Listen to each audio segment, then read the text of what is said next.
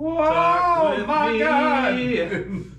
and we'll see. In a world of pure inebriation. Woo! All right, that's probably good.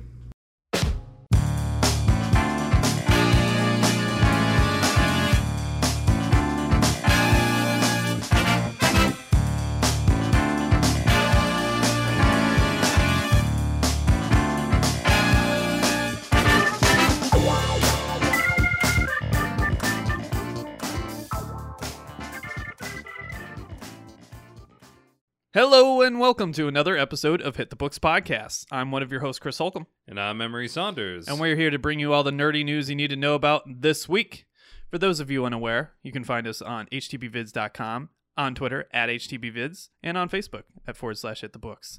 Of course, we have a sister channel called Those Natural Ones, which you can find on twitch.tv /Those Natural Ones. You can find their channel on YouTube. You'll see the link in the description. There's no vanity URL at the moment. And they're also on social media. Yes, primarily Facebook, but we're also moving towards, I'm assuming at some point, Instagram, and I think we do have a couple of things up on TikTok. Sell out! Oh, come on. We're doing the YouTube shorts too. Everybody's getting it from all sides. Yeah, have you seen the new advertisement for TikTok? The new music that they're like pushing for, the ad music? You know, for a website that was basically making their way on Vine energy of videos that only last 10 seconds, I find it really funny that they're just extending all of their shit to nearly YouTube size. Yeah, and then the music that they're pairing right now is awful. Like usually it's like at least catchy, like it's a earworm. This new one is like TikTok, and it's Sweet so mercy. cringe. It's so cringe. I can't stand those ads, and they keep popping up. I'm like, go away, TikTok! I hate you. The worst. The war for the attention of the commoners is kicking up to a fever pitch. Ugh. I think it's about to climax and move on to the next big thing. Ooh, Whatever that is. I hope it comes fast. That's what she said. Oh, starting off strong. That- already. Yeah, that's not what she said. Do you need some therapy? Do we need some lewd boy therapy right now? Well, see, ever since you started advertising people to send me their lewd Sonic the Hedgehog pics, I might have been in need of someone to, talk me down from the ledge, as it were. If you would like to send Emery No! your lewd Sonic the Hedgehog Edgy the Hedgy fan art, Don't you do it. please shoot an email at hitthebooksvids@gmail.com. Thank you. Somebody fucking kill me. Well, for those of you unfamiliar with this show, this was formerly a comic book focused podcast exclusively, and then we expanded to the realms of many other genres. Today, we are not joined by our third co-host, Nick Marlatt. He is out sick this week. So we hope to see him next week, of course, but we felt it was good to dive in and present another opportunity, another sequence of events that may conclude in your pleasure. That's also not what she said. You have a very disappointing love life. Hey, disappointing, realistic. Come on.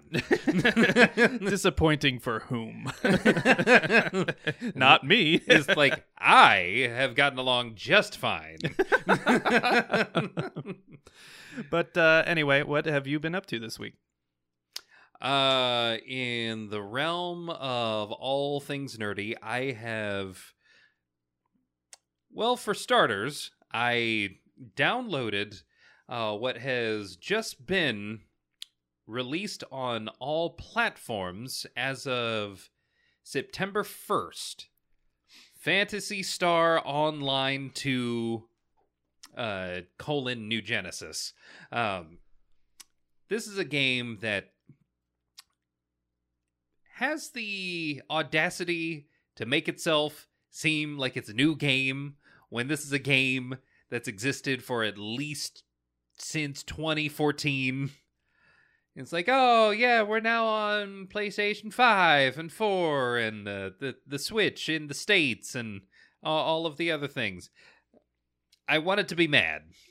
I wanted to be so mad, but as soon as I created a character, I was like, oh yeah, this is why I like these games all the way back in the late 90s. Oh. Hook, line, and sinker. Oh, money, please. Oh, I got sunk deep. I got sunk deep within like 5 hours into this game. It's like, oh yeah. So it must be newbie friendly still, which is rare on an online / MMO type of game. I mean, it does have a very spelled out, what's the word I'm looking for? Tutorial. Yeah, it definitely has a spelled out and kind of lengthy tutorial as, you know, when you add a bunch of features to the game over the course of 8 whole fucking years, it might behoove you as a company to make this game a little bit more newcomer friendly, and I think that's what they did. Nice. And hilariously, this is a game that does everything that it can to feel new while still feeling at least an entire console generation behind when we have things like Genshin Impact, which, mind you, I think aped just about all of its waifu style from this game. Okay, great. Yeah. For you lewd boys out there, plenty of content. Lewd boys, rude boys. This is the game for you, or at the very least, this was the game that would have been for you had you been in Japan this whole time. Great. Well, that's cool. I mean, it's great that it still has legs. It's so many years on at this point. It's got legs for days, boy. Yeah. Ooh. I remember the original Phantasy Star. Did that come out on Mega Drive or was it on Genesis? It was Because it was on the online service, like add-on, right? Well, Mega Drive and the Genesis were where they had Phantasy Star 1 through 4. Phantasy Star Online happened on the Dreamcast, and I think that was in like 1990. Oh, okay. Yeah. 1999. That makes sense. I still remember like having to go through fucking dial-up internet. That's how old we are. I remember dial-up internet. Yeah, it wasn't fun. Not to be that old man, but it's so much better today. Hey, you don't have to block your phone calls. You don't have to hear the terrible modem noises for 10 minutes while it tries to connect. The modem making robo-sex noises. Mm-hmm. Yeah. Very nice. Very nice. I lived in the very rural parts of Ohio for a lot of my childhood, so like it was just miserable. There was no infrastructure for any of this, and we'd get like a new AOL free trial disc in the mail every month, and instead of actually buying AOL, we just keep re-upping because we were poor. So we just had free AOL internet on multiple free trials. If they keep giving you the disc, why not use it? It would be wasteful not to. Really? I mean, come on. Between that, which actually lifted my spirits, and then watching She-Hulk episode 3, which put my lifted spirits all the way into the shitter. Well, that's unfortunate. I mean, I was kind of encouraged the last couple episodes where you guys were reviewing more or less episode 1 and 2, you and Nick. Haven't gotten around to it because I'm still watching Sandman, of course, but Sandman's a better show. Sandman is already a better show. The things you brought to my attention made me very concerned. Why don't you go into it? Oh, we're gonna get into that later. I don't want to get into it. Hey, you know what this is. Like and subscribe. Thank you. Yeah, thank you. After having my lifted spirits quickly thrown into the shitter by watching She-Hulk episode 3, my spirits were lifted again and dusted off a little bit to where I'm like mid. As soon as I saw that Netflix has an animated series called Tekken Bloodline. Now, mind you, the animation's a little rough. Oh no. But that being said, my Tekken 3 nostalgia immediately washed over me as soon as I realized that it was the Tekken 3 story that this series was going to handle. And oh my god,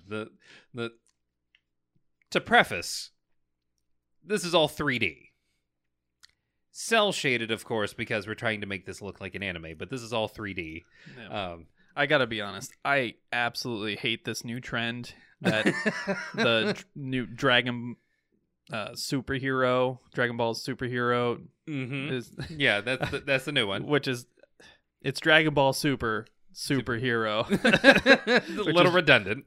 Yeah, a little bit, but Japan. Yeah, thank you, Japan. Which I'm sure is a good movie by, like Dragon Ball movie standards. And if you're a Gohan fan, sure. He's finally getting some love, which is weird. Apparently the story is Piccolo abducts his daughter and takes her to be held hostage so Gohan will take the next step in his training to save her. It's just, I haven't watched it yet, so I may be out of line, but this is what all the memes are telling me. Look, Piccolo very clearly has a history of kidnapping and kid abuse. And it started with Gohan. How Gohan was surprised at all that Piccolo was going to steal his daughter to make her maybe go through the same thing, or to say to him, hey, you're stagnant right now. You need to step it up. But yeah, I hate that art style. And they first premiered it in the Brawly remake. Yep. Which I enjoyed a lot for about 3/4 of it. And then the last stretch of the film, they very clearly started running out of budget and started using 3D cel-shaded animation to insert clips that they just didn't have time or money to animate, apparently. And it's very jarring because it would go from this really beautiful, ornate illustration into this 3D cel-shaded graphics that had no texture or detail to them. It looked like a video game cutscene, from Dragon Ball Fighters. Oh. That's kind of the feeling I was getting, and it was clippy. It was at a weird frame rate in terms of how they made it. It just did not look good. Yeah, I enjoyed the movie, but that whole last section, which should have been the coolest, most fun part, was just neutered by this 3D animation. And Netflix has been doing that a lot too recently. They have 3 different tiers of anime style animation in their Netflix products. There's the first one, which is Castlevania, which is great.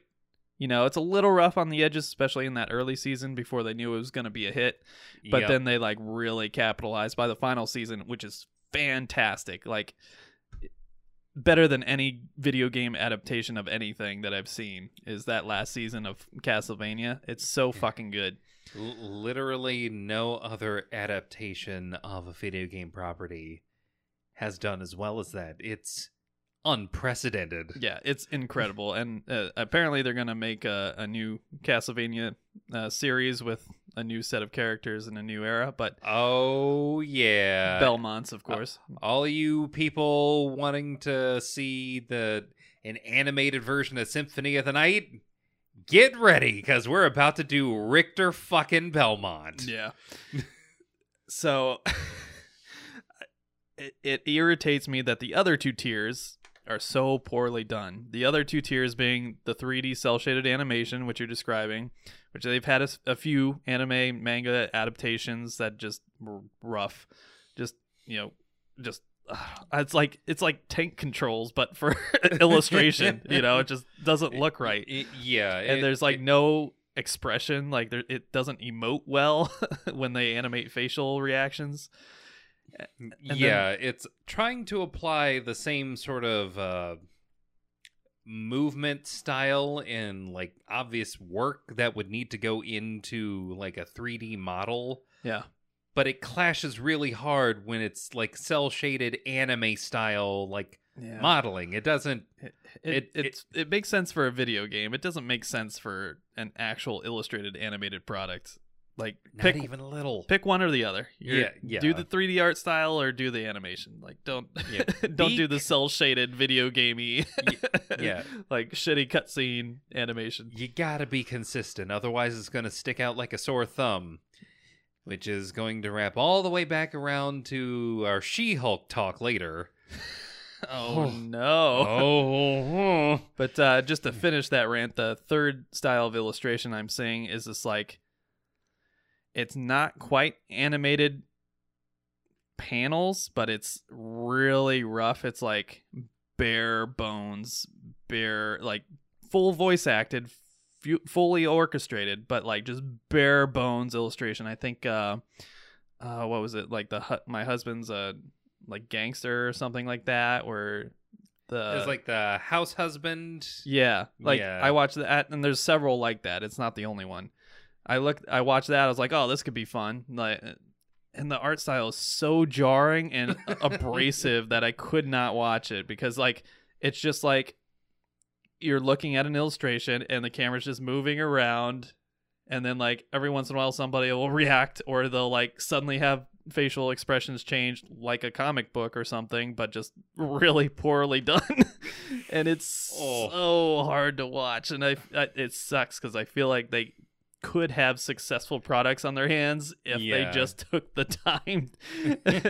Yeah, it's a little rough. And then there's some that are kind of like in between where they're like was it Comey doesn't communicate or something like that, about this girl that's like everybody looks up to her because she's quiet and mysterious and beautiful, but she's really just like riddled with social anxiety. Oh god. And that one's actually pretty good because like it's a little bit closer to like full animation, full commitment. We spent a little bit of money on this, but it's still very rough. Oh yeah. So Netflix, get your shit together. Come on, man. Please. Yeah, I feel like they got away with Aritsuko being so enjoyable, but it's like comically bad, which is why it's funny. You can't be comically bad with like serious topics or Yeah, I don't know. Agretsuko, it's very much the let's try to illustrate human society through animals, and we'll show you some like real shit, but it's gonna be all cutesy with the veneer of they're all cute little animals that you don't have to take seriously. Yeah, it's the South Park approach. Yeah, the South Park approach. But I don't know. Rant over. I don't think more For needs now. to be said. Netflix, get your shit together. You're charging us $17 for our fucking subscriptions, plus your fucking ad-based $10 subscription you're about to add. At least put some fucking production value in these animated works. They're not the ones that make it. They're just the ones that throw the money at the problem. Well, they're not throwing enough. Clearly. These effects people just need to be paid more and given, a decent schedule. These people are... People? They're people. They're overworked and underpaid. Help them out. I thought that they had a union for this. Well. Oh no. Yeah, there's some stuff going on there. Oh, shit. We may talk about it in the future. We'll see. We'll see. Yeah. A lot of lawsuits. A lot of moving locations to avoid unions, etc. Yeah. Contractors. A lot of moving parts, a lot of trying to save money, and maybe, unfortunately, allocate their funds a little incorrectly. Yeah. So how far have you gotten into the Tekken series? I have gotten to, I believe it's the 3rd episode. And spoilers for a plot to a game that came out in, I believe, like 97 or 98. The main character, Jin Kazama, I think he just completed his Mishima-style training to where he doesn't immediately fall to the floor when he's punched exactly one time. He's been sculpted and molded into someone worthy of the Iron Fist. But now we've gotten to the point where, oh, that's right, I killed your dad, who's also my son, because he threw me off a cliff. And I decided to go back and return the favor by throwing him into an active volcano because he was turning into the devil. Tekken! Welcome to the Iron Fist tournament. That also has a whole ass demon in it. 90s Japanese fighting game stories are always the stupidest and goofiest, but we love them. I should tell you about how they opened on this story with Jin's mother, June. Really creative naming here. We like alliteration, okay? Of course we do. We also like killing off the protagonist's mother in Classic orphan story. classic orphan story. But the twist here is that she is a former fighting tournament, not really champion. She took part and, survived. But she's killed by a weird Aztec warrior monster? Tekken! An Aztec warrior monster that we're calling Ogre. Because that matches somehow. Tekken! Welcome to the King of Iron Fist tournament, guys. Speaking of king. Speaking of king. Tekken! Oh, yeah. As far as I know, King shows up and shows everyone what a Catman do. That was a terrible pun. Oh, you love it. Don't lie. Don't you Bob Seger me. Don't All right. you lie to me. I did like it. Oh. I knew it. See, Pat Stew appreciated it.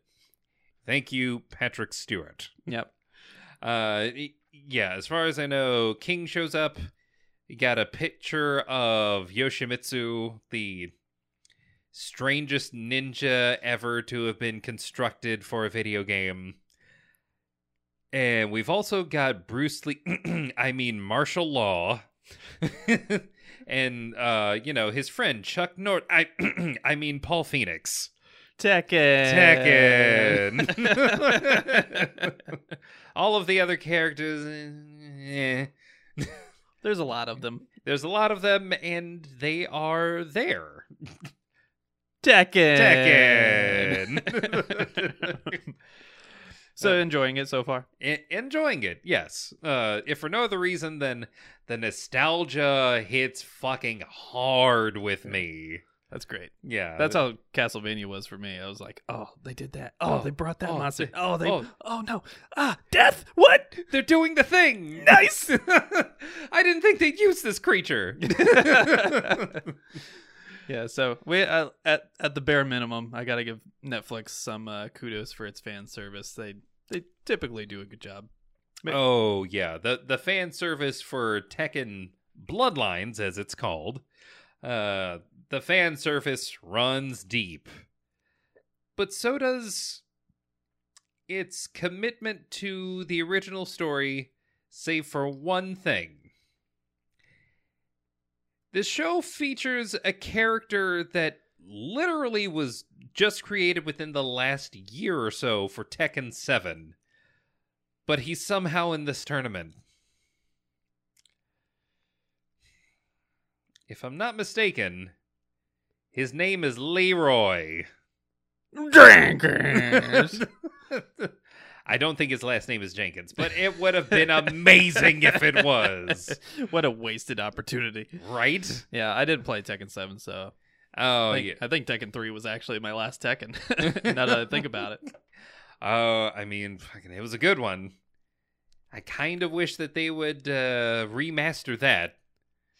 I think that's the only game I want remastered. I think you're going to get your wish. What?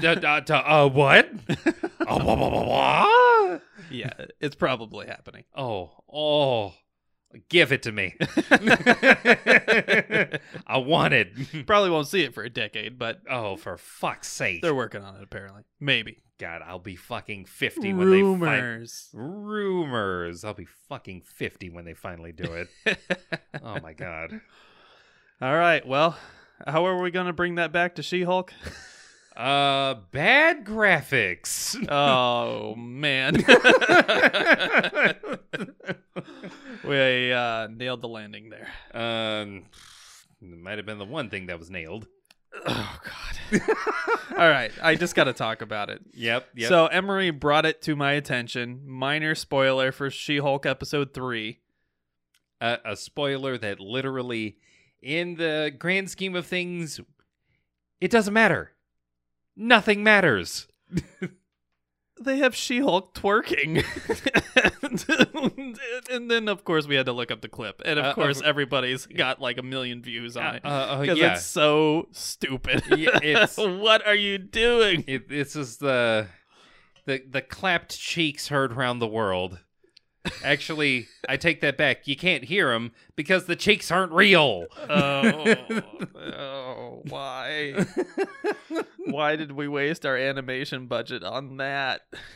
It's so cringe. There was a probably not nearly as significant as it should have been to make it look realistic. A portion of the budget went towards making Megan Thee Stallion talk to what I can only describe as a prettied up Fiona from Shrek. Yeah, it's I haven't watched it yet because again I'm still watching Sandman and working through backlog, but it's so disappointing because like it's 9 episodes, so if it's bad, we got 9 episodes to plow through. There's fucking 6 more to go. But B, they've been so successful up to this point. I really like the worst one before this was good, like just like pretty good. That's the low bar, and that's a great thing. Like, yeah, you talk about Winter Soldier or Falcon and Winter Soldier, and then you got Loki, which was great, and WandaVision. Just Moon Knight was great. Miss Marvel was solid. Like, really no major complaints. And then they just put this forward, and I don't know. Maybe I'm just too jaded, but I haven't watched it. But from what I'm hearing from everyone, there's problems. Yes, there are problems. Hopefully things turn around, and this was a mild detour that we're never ever going to forget because they made She-Hulk twerk. They made She-Hulk twerk. And they devoted an entire episode to resolving whether or not a man would be delusional enough to think that he could pull Megan Thee Stallion. Just why? They're taking some tips from Doing Cocaine Comics. Oh my god. With all those cuts, they got to send them somewhere. Why not Disney Plus? Oh my god. If Marvel clearly can't afford to continue to pay the wages that these effects artists clearly require in order to make things look any kind of passable. They hired the Green Lantern team. Oh no. Hey, She-Hulk's green. Perfect. Yes. You're hired. Is DC still working on Green Lantern's mask? Well, if it's on HBO Max, yes. God! Because that's what they do. Yep. Art is never finished, only abandoned, and DC has apparently yet to abandon that bullshit. Well, has anything else been going on in your world? In the world of nerddom? In the world of nerddom, apart from me running a home game of Dungeons and Dragons, I think that's really it. There was an exciting episode that happened 2 weeks ago on Those Natural Ones that involved one of the characters dying and mysteriously coming back to life. And where could you watch Those Natural Ones? I think it's a little place called twitch.tv/Those Natural Ones. Oh. I think that's where you can watch that. Can you watch it at 8:30 p.m. Eastern Standard Time every Tuesday? 8:30 p.m. Eastern Standard Time. How did you know that? I pulled it out of nowhere. Man, it's not like you're out a of viewer. the ether. It's not like you've watched. No, it is very good. I enjoy watching it every chance I get. Fun fact, we are now Twitch affiliated, which means you can subscribe if you have an Amazon Prime membership. You can go to twitch.tv/Those Natural Ones and get a free subscription by clicking on use my Amazon Prime subscription. You have to do it once every month because they like the idea of you maybe thinking, oh, I might be done with this one. Let me put it over on here. Yeah. But yes, So please definitely come check us out. Yeah, definitely take advantage of it. Not only does it help the show, but it's like if you're not using it, why Right. not? Yeah, Right. why not? So if you have an Amazon Prime, take advantage of that and go and support Those Natural Ones, our sister channel. Oh, yeah. Tell your friends. Well, I have, like I said, just been watching Sandman. I'm now up to episode 8 or 9, I believe. I gotta ask you about episode 6. Okay. So that episode 6, I believe, was the death episode, right? Mm-hmm. It was great. Yeah, it was very good. Really enjoyed it. We talk about like the diversity casting that's very upfront in every episode. Mm-hmm. Death nailed it. Yeah. Totally works. Yep. So really enjoyed it. I still think Lucian sucks. Oh my God. Lucian sucks. You just want Lucian to be Lurch from the fucking Addams Family. Or any kind of authoritative persona. Nothing wrong with the actress. She does her best, but she does not have any air of authority about her to me. I don't know. Okay. Like Joanna Constantine, annoying. That's not John Constantine because there's brand recognition, and I love John Constantine, but I get it. It seems stupid to have her in the past with the same actress and then have her in the present with the same actress. But I'm glad they didn't kill the past storyline because it seems like clearly they're going to use it. Yeah, for sure. Yep.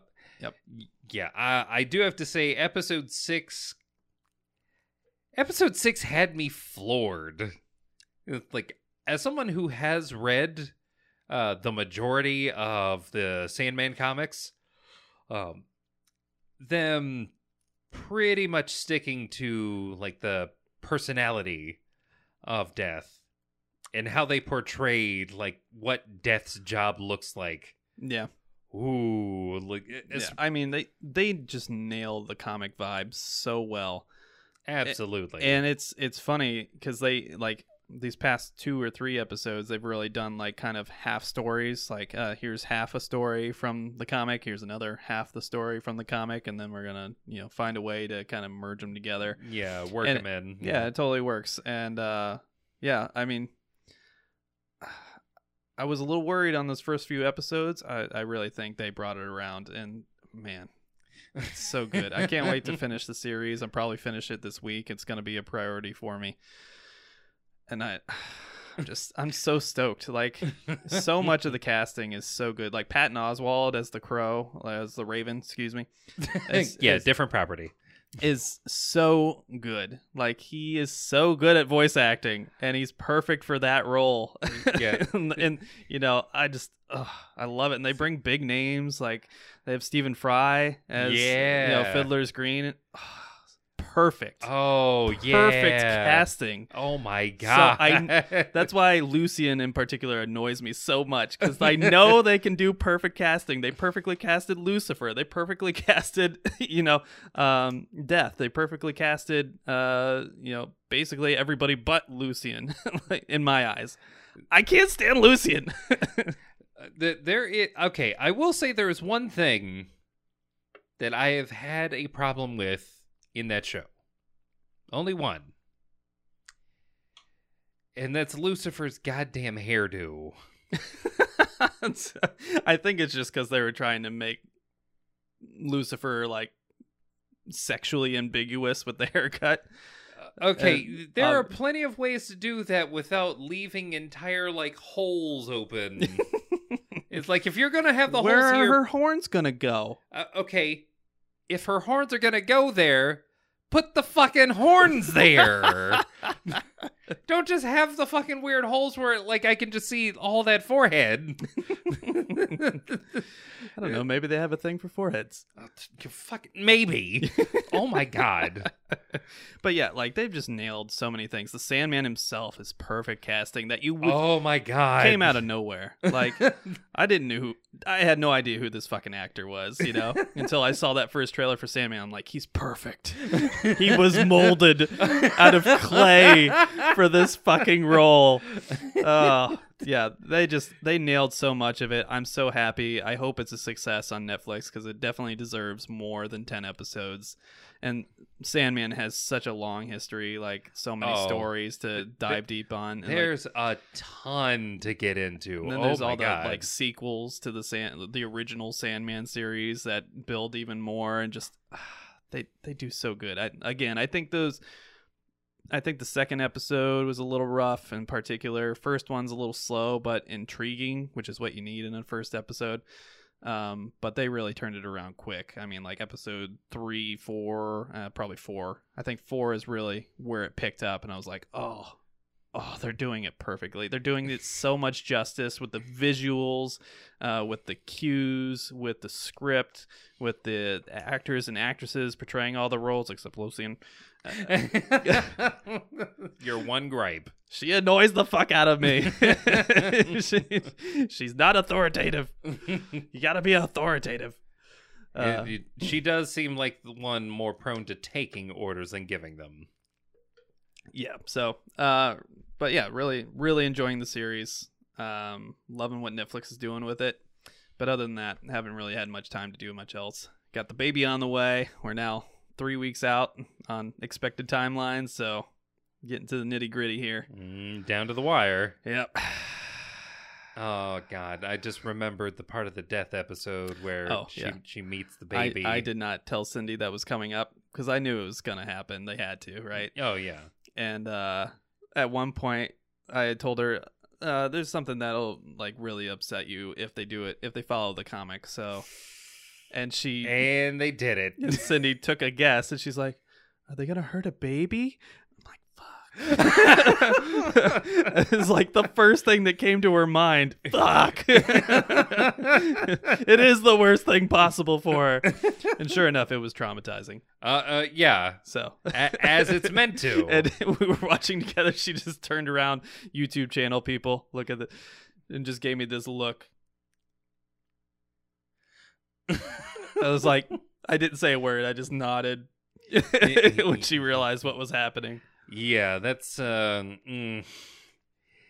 for anyone who's a parent or about to become a parent, that moment always hits. Yeah, I'm pretty sure I traumatized her watching this show with her while she's 3 weeks from giving birth.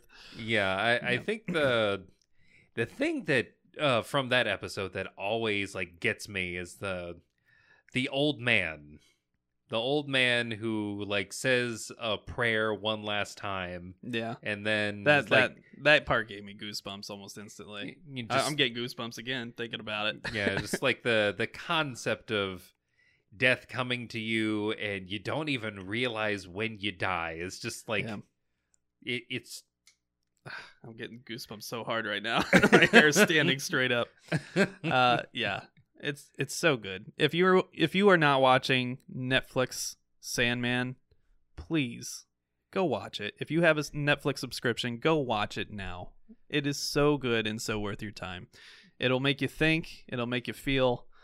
It'll impress you with its visuals, with its acting.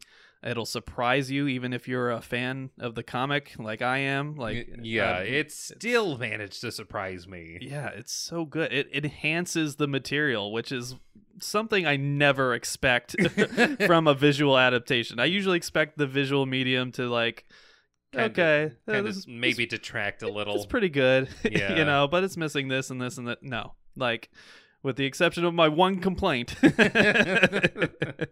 I really think they nailed everything. Like, just the characters, the interactions, the script.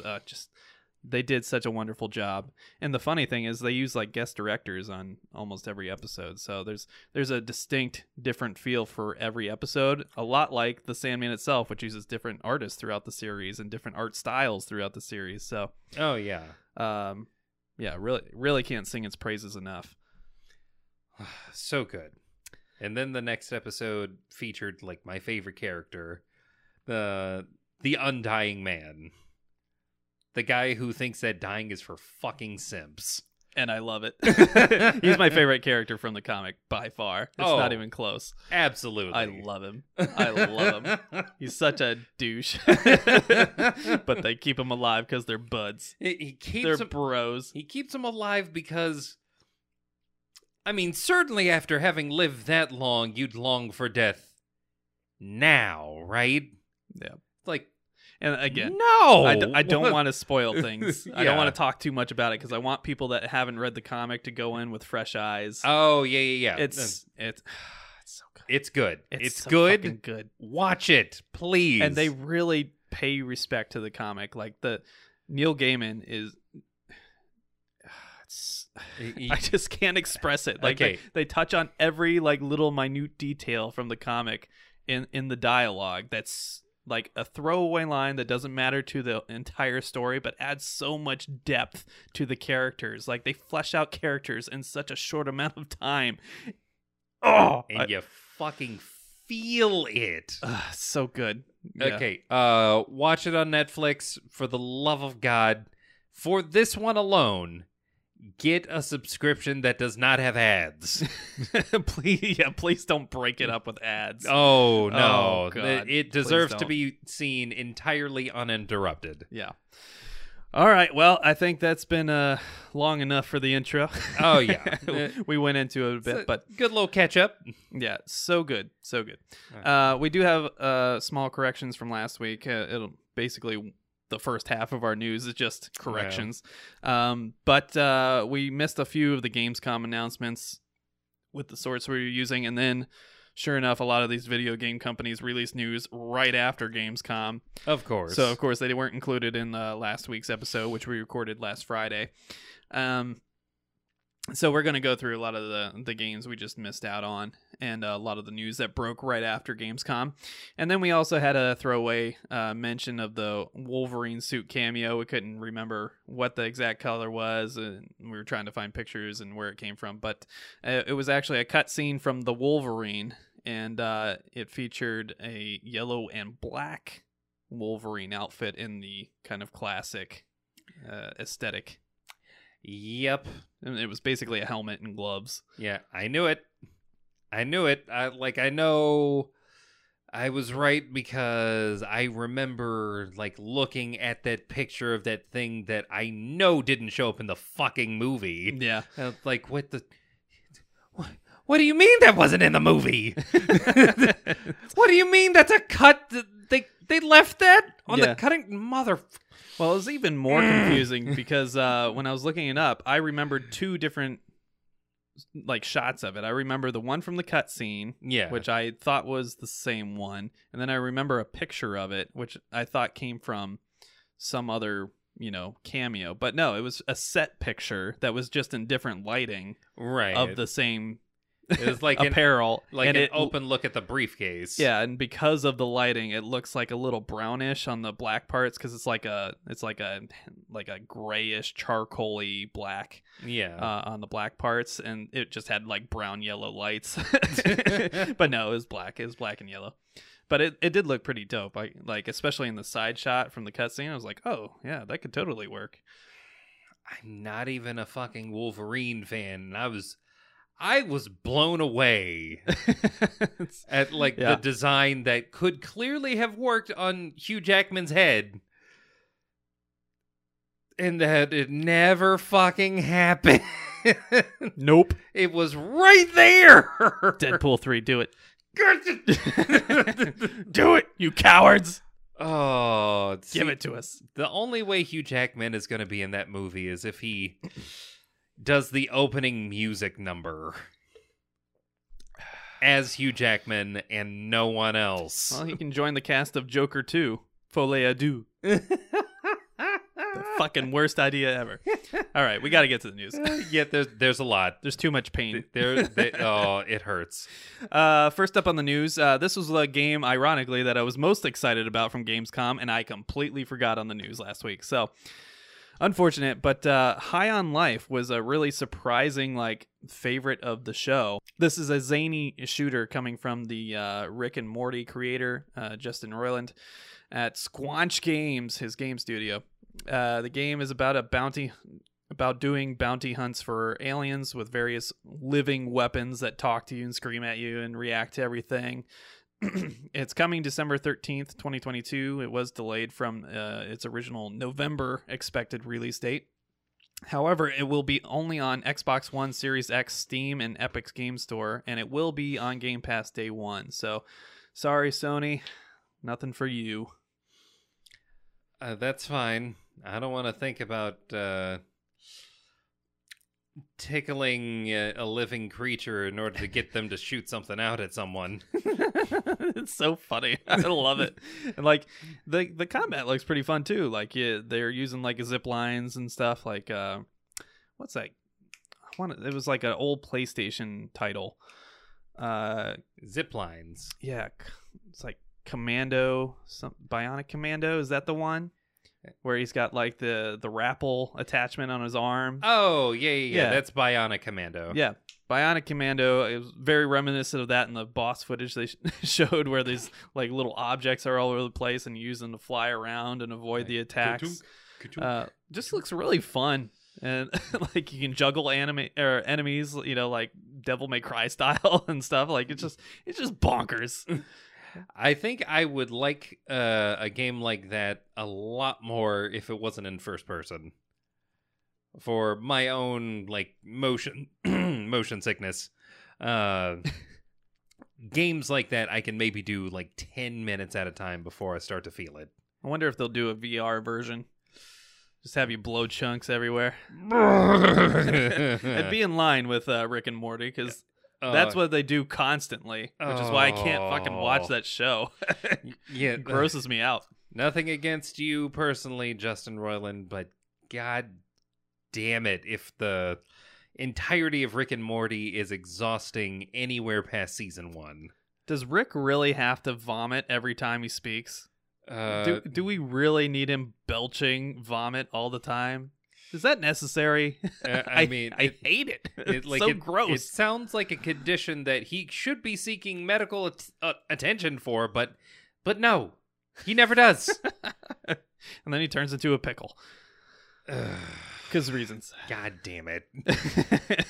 God damn it. Okay, moving on. Moving on. Next up, we got some gameplay footage of the Forspoken game coming in January. We talked about it previously getting delayed because of executives, apparently, not because the game wasn't ready.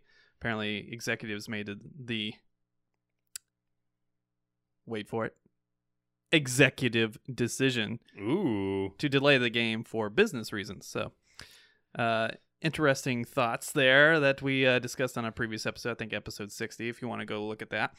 But yeah, the gameplay looked very much like a spell-based Devil May Cry, as we alluded to before. They even have a rating system for how flashy your attacks are. Yeah, it looks wild. It's animated very crisp and clean. Yeah. One of the best looking games at the Gamescom for sure presentation. My only issue is that it's probably going to come down to the dialogue. Yeah. It's like I have nothing against isekai. Nothing against that. The concept of being a regular person pulled into a fantastical land. Japan's done it about 100,000 times, and they usually seem to work. Yeah. For some reason, the dialogue just it makes me cringe. It makes me cringe real hard. Yeah, and that seems to be the consensus among everybody, is that the gameplay's awesome, it looks beautiful, but it's just extremely cringe. And I mean, that's literally the quote that came out of IGN, GameSpot, like all of these outlets that you can generally trust. Yeah. They're like, this is going to be a great game, but it's cringe. Be prepared. Be prepared for dialogue so cringe and stilted that it makes you feel like your teenage daughter is asking you what's happening on the screen every 10 minutes. Yeah, we'll see. Maybe once you like get past that introductory phase where the character's like figuring out what the fuck is going on, why am I here, what is this, how do I do that, like maybe it'll get more bearable. But right. I just want the character to just lean into the whole, like, they're in a fantasy world and maybe, kind of wean themselves off of, oh, I was from the regular, like a regular dimension where people are normal. yeah. Like, why is all of this so weird? Like, just please tell me there's a point where she just accepts her place in this world. Please. Yeah. We'll see. But it does look very good. Other than that. Right. So, It's like literally everything else looks amazing. Mm-hmm. And it's great to see, like, hey, this is a big AAA new property that could be great. So looking forward to that. Next up on the news, these are two announcements, totally separate game studios, totally unique ideas, but very similar to each other and coming out on the same exact date, November 17th of this holiday season. We have Squirrel with a Gun and Goat Simulator 3. Why are you like this? Who raised you? Why are you both releasing your, like, animal fucking anarchy games? Like, your It's a new genre, animal anarchy. Animal anarchy. I was going to call it animal terrorism, but that sounds like you're terrorizing the animals as opposed to the animals being the terrorists. Yeah, we all know what Goat Simulator is. Oh, yeah. You're just getting more of it and more bombastic and ridiculous with its physics engine and a little bit more polish around the edges. Squirrel with a Gun is fucking hilarious. I've watched the trailer for Squirrel with a Gun like 3 or 4 times, where he's using the fucking gun to like get to new platforms by shooting down and like jettisoning himself up in the air. Oh my god! And he's just approaching people, and the people are like, "Oh, how cute!" And then it pulls out a fucking pistol. It's so ridiculous. I'm gonna buy it. Added to the list of games you have yet to complete. I completed Goat Simulator 1. Okay. When? Years ago. Thankfully, it wasn't recent. It'll be a good pre-show game. Get us in the mood. Oh, yeah. Terrorize a small town with a squirrel with a pistol. Or an Uzi. I saw an Uzi in one of them. That's amazing. I just recently, on my kid's birthday, gave her the Untitled Goose Game by a studio called House House. Perfect for the genre. You literally spend all of your time in that game terrorizing a neighborhood as a goose. It is... What animal will be next? Oh, God. Possum. Possum. Plutonic possum. Ooh. Possum with nukes. Oh. This time, everyone else will be playing dead. Next up on the news, we got a final preview of Splatoon 3 before its imminent release on Nintendo Switch coming September 9th. I don't know if you saw it, but it's more Splatoon. It's the exact same game. More of the same. Yeah, it looks the same. In fact, it probably looks worse because it hasn't aged well. It's Congratulations, Nintendo. Yeah. Let's make the same game and slap a 3 on it. All right, I'm gonna say it. I'm sorry, Nintendo fanboys. I know they make legendary titles and have legendary franchises and have a certain degree of pedigree and creativity throughout their lifetime. They suck right now. Like, they got to step up their game. Like, they're being lazy. Their platform is old. They have oppressive, like, company standards for how they, monetize everything and refuse to allow people to play old franchises in any redeemable way, and just the copyright strikes and the cease and desist of fan projects and stuff like that. Just petty stuff that they're not selling it. Why? I don't. It's frustrating. Yeah. Don't even get me started on fucking Pokemon. Yeah. That I will tell you right now. Their games are getting worse, not better. It's like Breath of the Wild was the last, like, arguably good game that they really, like, improved upon. Maybe Animal Crossing, I guess. And I'm pretty sure Breath of the Wild 2 just got another release date delay recently.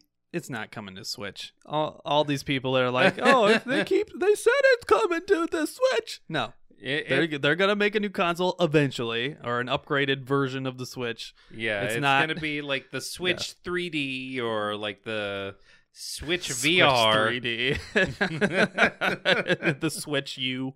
Switch U. Oh god. Yeah. Yeah, I don't know. They're crazy, and sometimes it works for them. It's like doing Cocaine Comics, DC Comics. Yep. Sometimes they're insane, and it works out, and we're like, wow, the world's a better place because they're insane. Yeah. Most of the time, no. Most of the time, absolutely not. No. Most of the time, it's go get help so you can do good more consistently, as opposed to occasionally doing great and mostly doing bad. Yeah, like, your fans are literally going to the stock market and buying $40,000 worth of your stock so that they can attend your stockholder meeting and ask you directly why you're not working on their favorite franchises. What are you doing? I don't know. When you spend $40,000 on stock just so you can ask why the hell aren't you touching F-Zero, you guys need to change some of the guard out so you can maybe reprioritize the rest of your fucking line. Oh my god. I just don't know why they're so stagnant. They're such a legendary, developer and, platform designer. Like, show it to us. What are you doing? You have all these COVID years to, like, come up with new ideas and innovate, and you gave us nothing. You gave us, like, some, like, recycled party games and recycling. One of the worst Pokemon games of all time. Like, then you're turning, like, mobile games into actual games. Like, no, you can't take Pokemon Go and put a Pikachu or an Eevee on it and call it a new game. This is how backwards, how behind the times they are. For Pokemon in specific, there's literally a game called Temtem that comes out in like a couple of days. It's basically an answer to Pokemon. Yeah. So they've been so stagnant, competition has started to spring up. Well, of course, their lawyers are involved and will continue to be involved. There's some mobile, like, rip-off game. It's like Pocket Monster, blah, blah, blah. Oh, yeah. And they're suing them for like $27 million. And I'm like, what are you doing? Why don't you design a game instead of spending all your time on lawsuits on, fans that are creating better games because you refuse to? Creating better versions of the official games that you've been releasing because They care. It's frustrating. It's very frustrating, but it's only because we love you, Nintendo, that we criticize you. Yes. Be better. If we didn't for your fans, please. If we didn't love you, we'd just be indifferent and say, "Oh, another one." All right. Next up on the news, a big announcement. This one came after Gamescom. Assassin's Creed Mirage has been announced as the next main entry into the Ubisoft series. It is rumored to feature the star Basim, who appeared in Assassin's Creed Valhalla. It is clearly taking place in the Middle East somewhere. Most of the previous rumors seem to set the game in Baghdad, which is very cool. Great historical location. And a lot of people are frustrated because it's not Japan like everybody wants. But you know what? It's almost not going to happen. It's almost like they made a ninja game and they just want people to say, "Hey, we're going to make this ninja game in the land of where the ninja happened." But they're never going to do it. Yeah, I'm going to put on my aluminum hat right now. Here comes the tinfoil. I think they're doing it because that we know that they're working on a reboot/remake of the original Assassin's Creed game. Oh. And I honestly think they're doing it because they can share assets in the Middle East and use similar aesthetics, similar locations, and just reskin them a little bit, retexture them a little bit, and just use the same exact things. Did the first one take place in Jerusalem? Partially, yeah. Yeah, it bounces around, but yeah, Jerusalem is a big portion. Oh, boy. Basim said Assassin's Creed Valhalla. I didn't play that one. Yeah, I haven't gotten to it yet. The last one I played was Origins, which is in Egypt. And then Odyssey just looks so daunting, like as a backlog. And we've talked about this on the show before, but I'm one of the few, minority Assassin's Creed players that actually liked what they were doing with the first 3. Well, technically 5 games, because there was like 3 versions of 2 with Brotherhood and all the other ones. But you're talking about the Desmond Miles section of those games. Yeah, because it gave you a reason to care why these are all connected. And then when, spoiler alert for a very old game, when they kill him off in Assassin's Creed 3 to basically give humanity a chance to kind of deal with the situation on their own instead of letting this solar flare destroy the planet. Oh, yeah. And basically restart humanity with a handful of people. I feel like when they killed him, they really just remove the reason to have these connected at all. Like, why do you care about Abstergo anymore? Because like Abstergo basically won. Like, there's like 2 assassins left. Yeah, and they're not fighters. Yeah, the so-called good guys lost. Yeah, they won but lost at the same time because of weird computer alien lady. Also, do we ever get back to the weird computer alien lady? Sometimes. for no apparent reason. This game that you're enjoying where you get to travel to the past.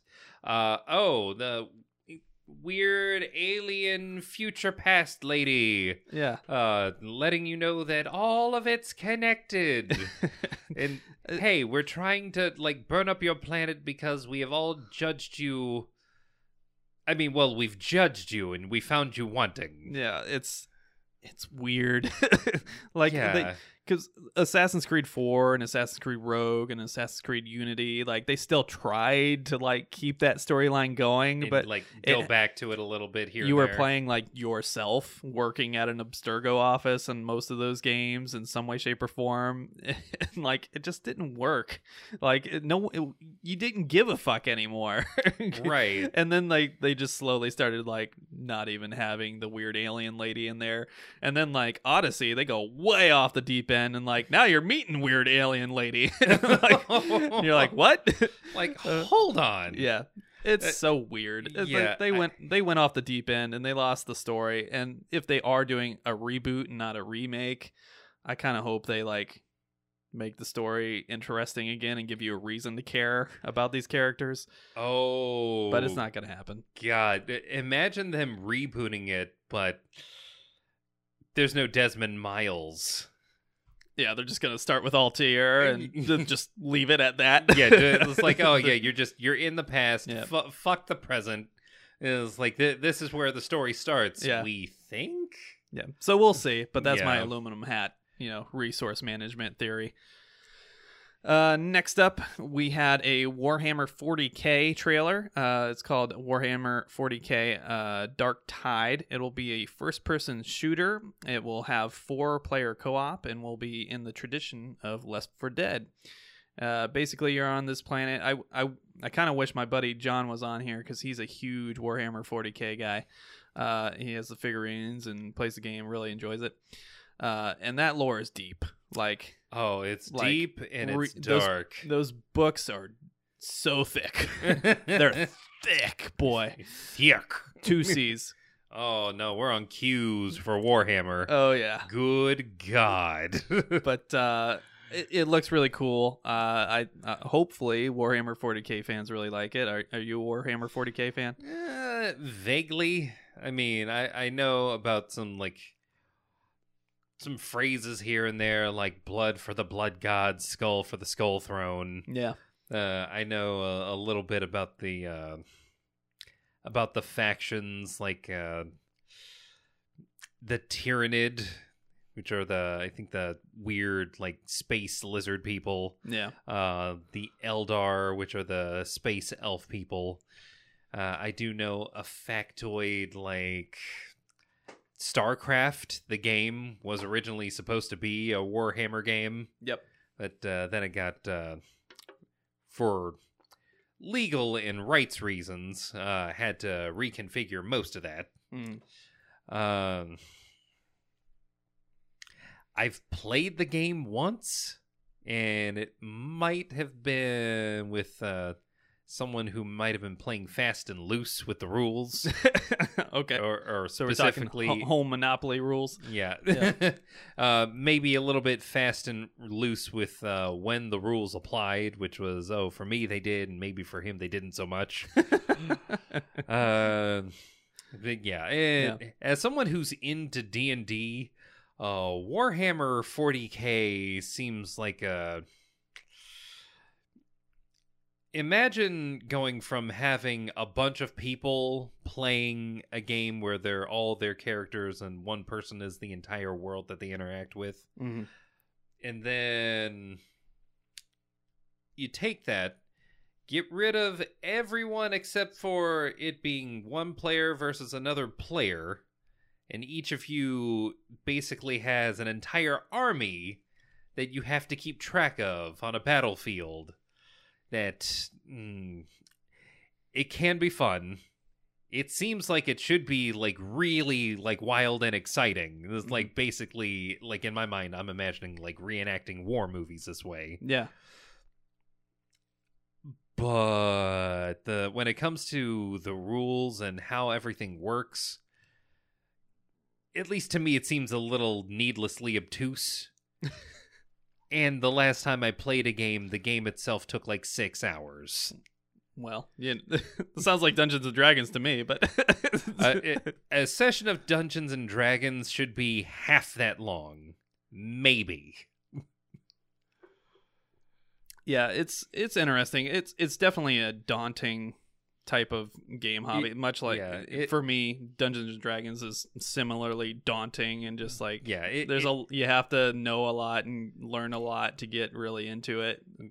Maybe Babby's first D&D will prove me wrong, but it just always seems so daunting. So much lore and stuff that I don't know that I probably need to know to really get the full enjoyment out of it. And then with Warhammer in particular, the thing that always kind of pushed me away from it a little bit was the aesthetics. I feel like if there wasn't a visual representation of it, if it was just like a book series, I would probably be more willing to jump into it. But for some reason, like the bulky, like comically bulky, like cartoonishly bulky, like armor characters and everything, for some reason it's just like, I don't know. Yeah, Space Marines and all of the other factions that you have to deal with, they're all basically constructed in overly bulky manner. Mhm. Uh, And Gears of War is the same way. Yeah. I feel like Gears of War is just like somebody took Warhammer 40K and just made it their own, you know? entirely. Yeah. It's like the oversized, like everyone's way too thick. Yeah, exactly. I mean, if you're trying to take into account people taking multiple bullets and still being able to move, Yeah. sure, fine. God damn it if it isn't like oppressive just in its design. Yeah. And I mean, people love it. Like, which is Yeah. great. I'm happy they love it. But for whatever reason, in my perspective, it's just like, do I really want to jump into this? It's looks like a lot of work, a lot of homework, a lot of. It's a lot of money too. Yeah. Yeah. 'Cause like a set of like a platoon can cost you like $50 right there. Yeah, and it's just like a lot of franchise. My buddy John is not like this at all. He was actually trying to recruit me into it a lot. But yeah. a lot of these Warhammer 40K players, they're like badge protectors, you know, like gatekeepers. And it's like there's nothing worse than like a franchise that's already hard to get into with gatekeeping at the front of it. And Oh yeah, that's with just like the culture, you know, the community culture. So I don't know. I just never could get into it. I feel like Halo just took like the basis of Warhammer 40K and made it sleeker, Oh, a little more coherent and easy to digest. sleek, shiny, streamlined. Yeah, they even got You're- the cultist aliens. You're a big old dude in a power suit, and your job is to kill aliens. And we swear you're not the Doom guy. Yeah, if it's any consolation, Henry Cavill, your favorite Superman, is a Warhammer 40K fan. Well, he's like super nerd, which I love him for. Yes. But he's also a millionaire with a lot of time on his hands, so good for him. Good for him. But yeah, look forward to that. The game does look pretty cool. And, you know, obviously Left 4 Dead is a great series, so if it's anything like that, you probably got a hit on your hand. The caveat is that you probably have to get 4 people to play with you to get like the full enjoyment out of it. We'll see. Yep. We'll see how it goes. Next up, we got first look at AEW Fight Forever. It's publicly announced as trying to capture the nostalgia of the N64 era wrestling games, which is widely regarded as the most enjoyable wrestling game era, with the WCW games and the WWF games. Oh, yeah, that was the fucking Attitude Era. Yeah, and the games were great, like really Yeah. enjoyable. Like get together with your friends, play locally, had a lot of fun with them. Unfortunately, from my perspective, it kind of looks like them too. Oh. It doesn't look good. Oh. It's not like it. Oh, no. I'm sure it's enjoyable to play, but Does you know, it look bad? it looks really bad. And, you know, I get it. Like, we have a lot of nostalgia for the N64 games and the N64 era, but the controllers were dog shit. So the controls were dog shit. Yeah. And we just accommodated it because it was fun and we didn't know better yet. We didn't know that we needed 3 whole hands to work a fucking Yeah. N64. N64 had one little analog stick and it was terrible and gave you blisters.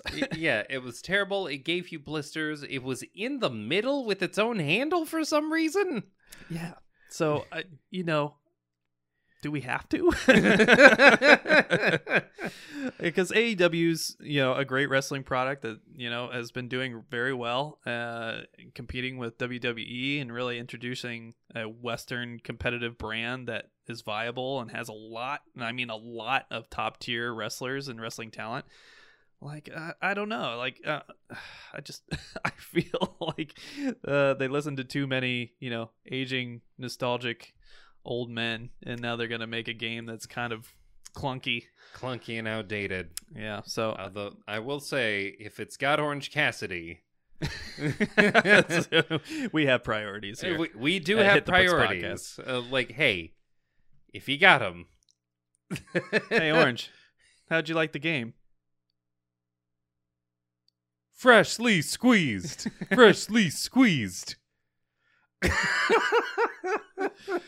Yeah. If you're listening to the podcast, you got nothing from that. But Yeah. if you're Oh, watching yeah. the YouTube channel, hit like and subscribe. Please.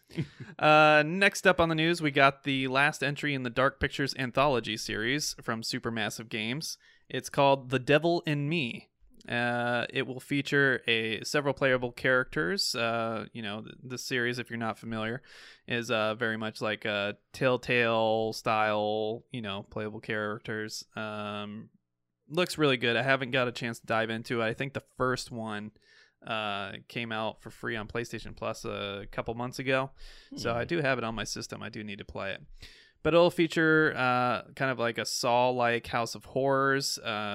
When talking about the game at Gamescom, the developers were saying they adopted a lot of features of the H.H. Holmes murder house from the 1800s, where he basically had like trap doors and like murder rooms and torture rooms hidden throughout the house. Are you familiar with H.H. Holmes?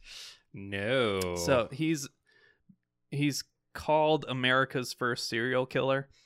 In the 1800s, he had this like huge property, and he would invite like affluent people over to like stay at his property and hang out, and he would trick them in the middle of the night basically, and like, make sure that like toiletries were in a place where they had to go through a certain route, and then they would fall through a trap door, or he'd close the door behind them and lock them, and then like fill the room with gas, or like he would literally have like trap doors with chutes that would go to the basement, and he would like attack them there and torture them and mutilate them, and then he'd bury them under the ground in the basement.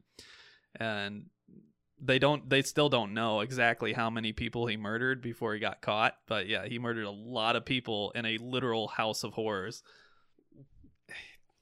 House of Horrors.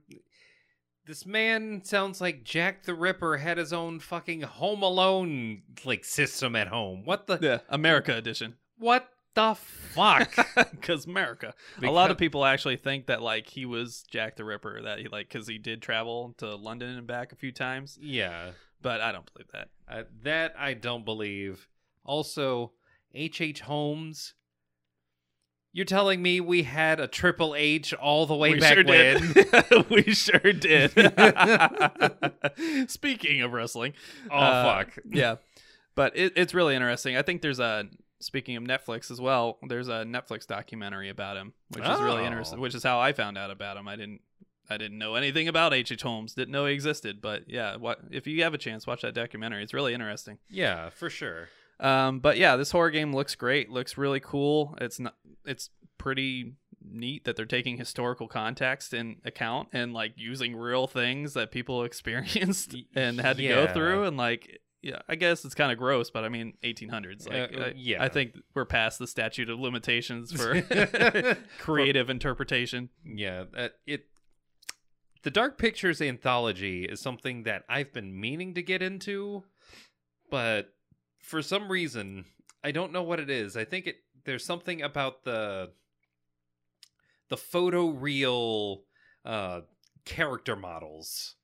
There's like, it's that uncanny valley. There's just like, I know that's supposed to be a model of a real person's face, and it's because of that my brain's just not vibing with it.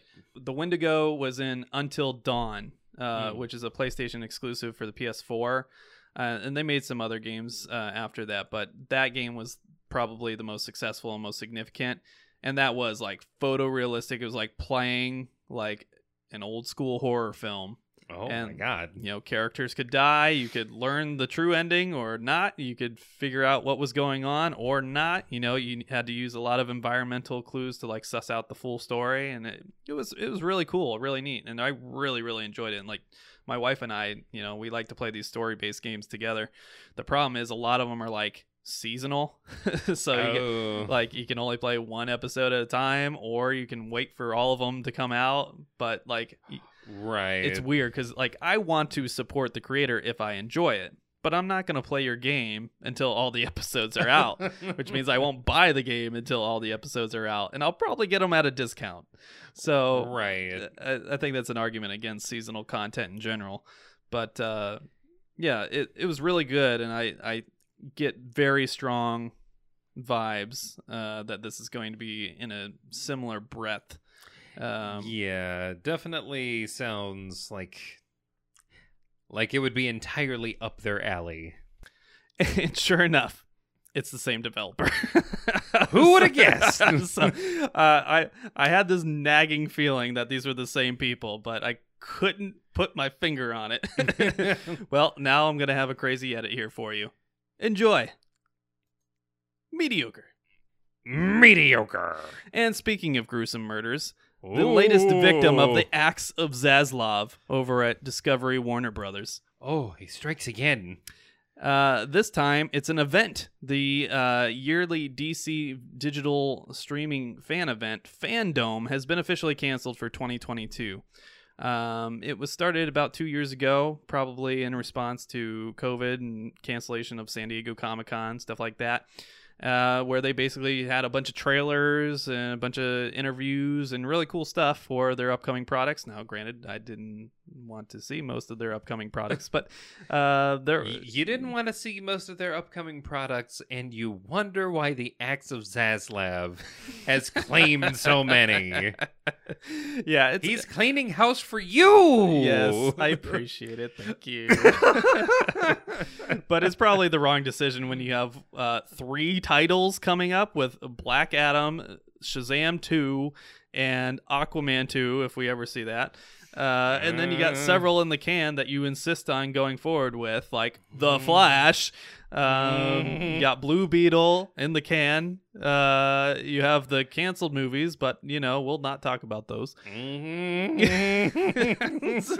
So I don't know why you wouldn't want to promote your own products unless they weren't coming.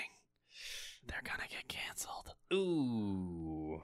Black Adam 2 is probably too late, but I think that one's the people probably definitely in the can already. Yeah, as much as I want to see Shazam 2, I think the creators of Shazam 2 and all the people that worked on Aquaman 2 should probably be worried that they're not going to get their royalty checks. Oh, they should absolutely be worried. So we'll see. Again, this whole merger thing is kind of gross and it's... they're doing the right things for all the wrong reasons. And that's what worries me most. Here's the thing.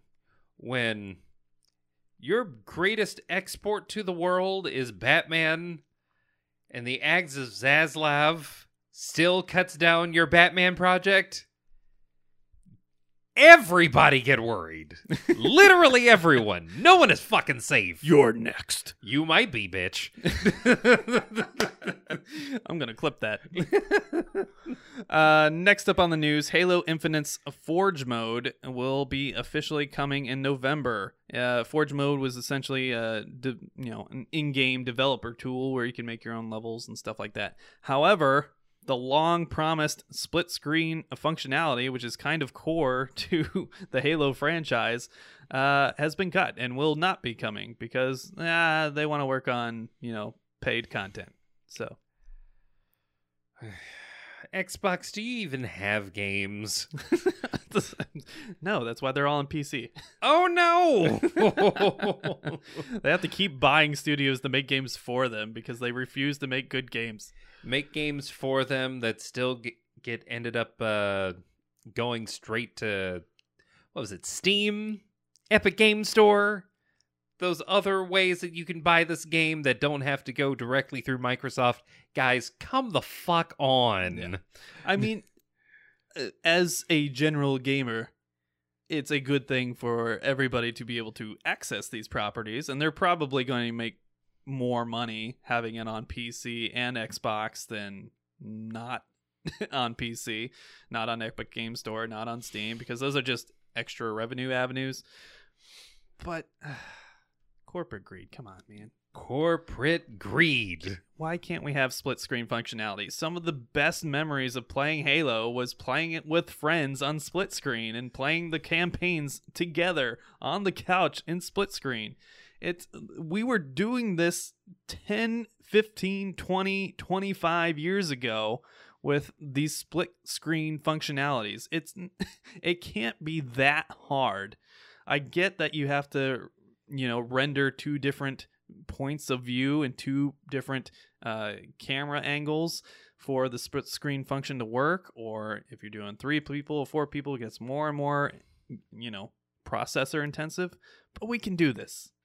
It's been done before on worse hardware. Buy another Xbox. Come on, man. Buy another Xbox and another television.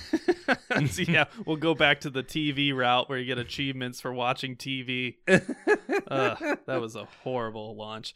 Oh, with the fucking voice activated bullshit? Yeah. Yeah, that was Xbox One. Xbox turn off. We just shut off like half of our viewership. But no, again, like Nintendo, we only say this because we care. We love you, Xbox and Microsoft. Don't fuck us. Please. You have one major game title out that's exclusive to your console right now. One. Stop fucking us. We want to support you. Ugh. Next up on the news, Team Reptile, developer of the Jet Set Radio spiritual successor Bomb Rush Cyberfunk, Ooh. has delayed their game until summer of 2023. Aww. The game is confirmed for Nintendo Switch and Steam when it does eventually come out, but will likely be on other platforms shortly after release. I don't know if you saw footage of the game. Looks awesome. Like, I'm really excited for this. Should be fun. Little nostalgia trip again. But it doesn't look like super system intensive. Yeah. Did you really have to delay it that much? It was supposed to come out this year. Yeah, I mean, bug fixes and all that. Sure. Go Yeah. ahead. Take your time. Make sure it's good. And again, there's several delays on the news, but I noticed it comes out right after Gamescom, which, again, we were putting on our tinfoil hats last week, talking about different reasons why they may be delaying these things to different dates. And we were surprised how much shit was coming holiday of this year. It was a lot. Being announced at the end of August, beginning of September, when there was fucking nothing before that. It was like God of War, Call of Duty, nothing else. And now everything's coming holiday of 2022, which makes me think that all of these new, very recent delays are like business decisions. Like, it's going to be too crowded. We're not going to get any air. Yeah. I mean, if what happened to Horizon Forbidden West is any indication, release dates for video games have now become just as ubiquitous as the release dates for movies. Mm. Like, the reason why you don't post a new movie at the beginning of May is because you don't want to have to compete with a Marvel movie. Yep.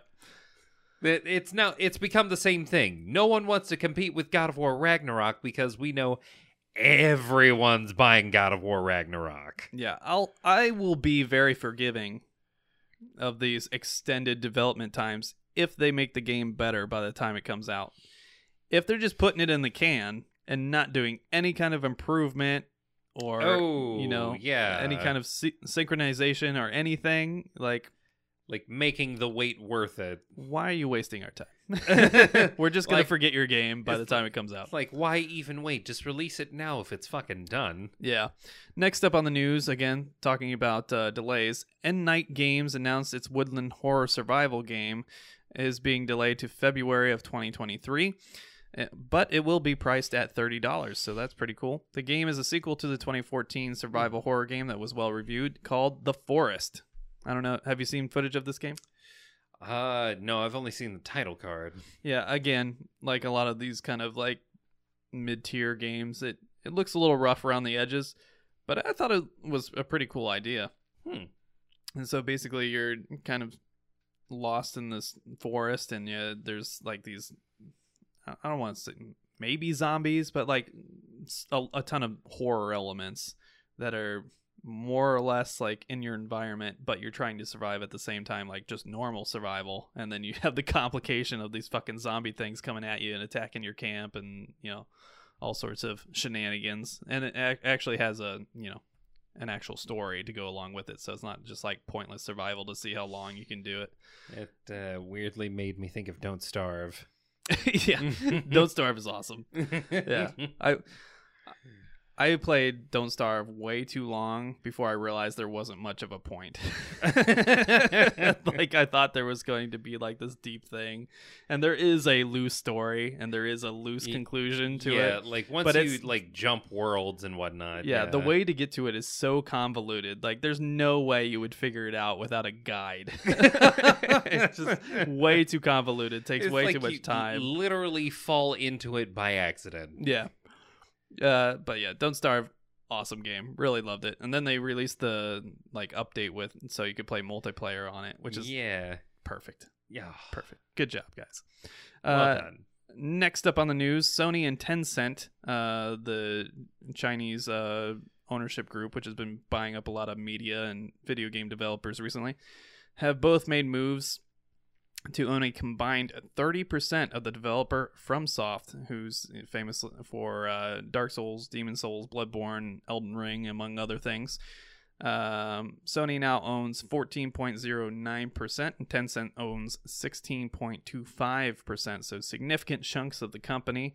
Sony makes a lot of sense to me because obviously the Bloodborne series, I'm sure they want to keep that series going and, you know, exclusive to their platform, at least for a little while.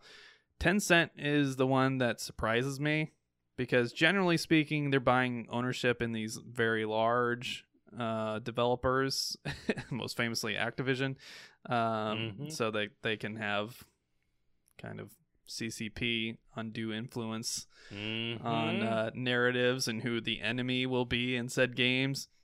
It doesn't seem like there's much incentive for FromSoft other than profit, so it seems like a harmless decision. We'll see. Cross your fingers. But I don't trust Tencent at all.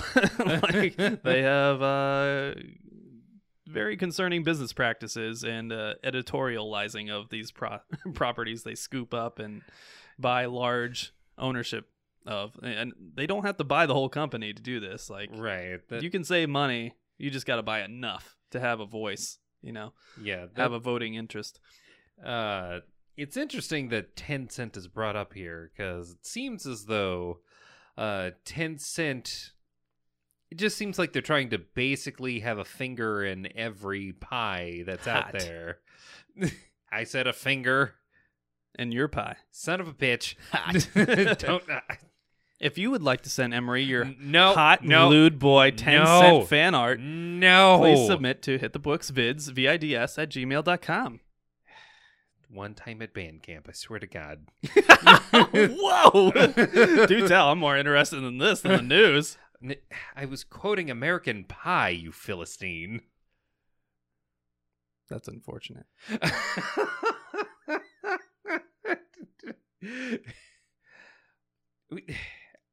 You know, it would be one thing to consider what this says about me. I'm curious what you being disappointed says about you. Let's just move on. We're gonna move on now. I can't do this show anymore. We're gonna move on now. I can't believe you crushed me like that. Oh, Set me up and knock me down, Emery. ugh, Just like you did at band camp. you son of a bitch. He played the trombone. The The rusty trombone. and you played the skin flute. I'm a... Damn it. We're wheeling and dealing. Oh, yep. And we're banned. Yep. Strap in. I'm glad we're like 14-year-old children on this show. Really highbrow humor here. Yep. You're welcome. Highbrow, as in an inch off the ground. We're just why? Why are we like this? Who raised you? It's a good question. For me, television. Next up on the news, that explains a lot. Oh, yep. Sony has launched a mobile gaming development branch called PlayStation Studios Mobile Division. It acquired mobile developer Savage Game Studios to lead the development team for, quote, AAA on-the-go experiences. They also recently purchased PC game port specialist Nixes to expand its highly profitable PC expansions. Recent rumors were confirmed. Days Gone is being made into a movie. However, Horizon is being made into a TV series directed by the Umbrella Academy's alum Steve Blackman for Netflix. So not a movie, but a TV show. These are clear examples of their recent commitment to expanding to broaden platforms, as they stated in their Q2 investor call. We did not need a video game to television pipeline, people. Well, Maybe focus on making a good fucking game. we already have it. So we got Uncharted. God, son of a bitch. They're making the Last of Us TV show, Oh, while no. also releasing a neutered Last of Us Part 1 remake reskin again. The third generation in a row. Why you like this, Sony? Come on. What are you doing? I don't know. Mobile? You had the Vita! And you did nothing! Again. Stubborn I'm video game manufacturers, I'm so mad. hardware platforms, video game developers. Please. You're known for making great, high-end, polished, exclusive titles that eventually come to PC. Which is probably why they hired, Nixes to do these ports for them. Mm-hmm.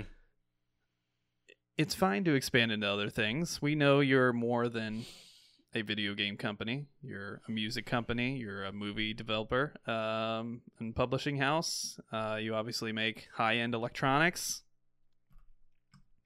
But we don't need the mobile games. You had a device for that, which was awesome.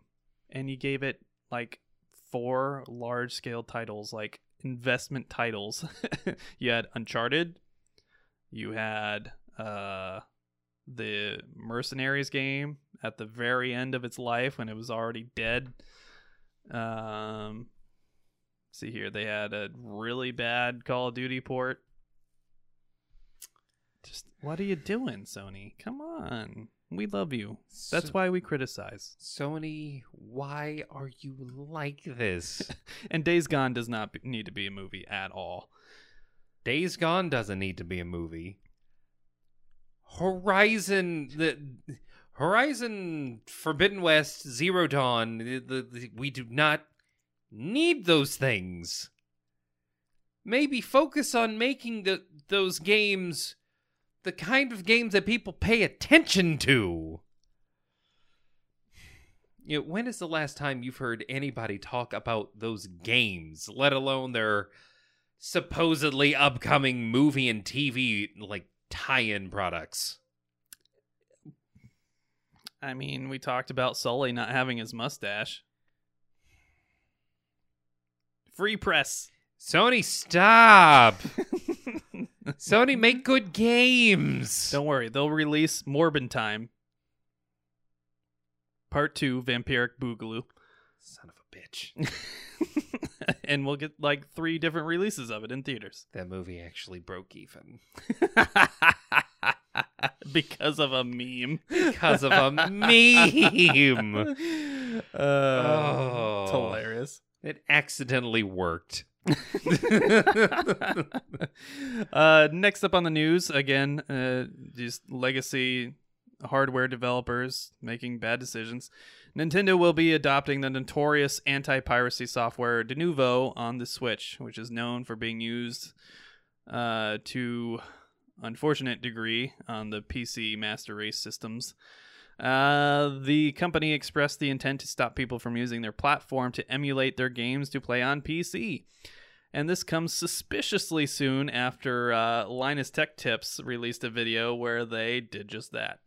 Where they basically took Switch games, put them through an interpretive emulator on their PC, and then played it on their PC. And then they went the extra step and took a Steam Deck, which is significantly more powerful than a current Nintendo Switch, and put the games on their Steam Deck so they could play Nintendo Switch games on an arguably better, more ergonomic device.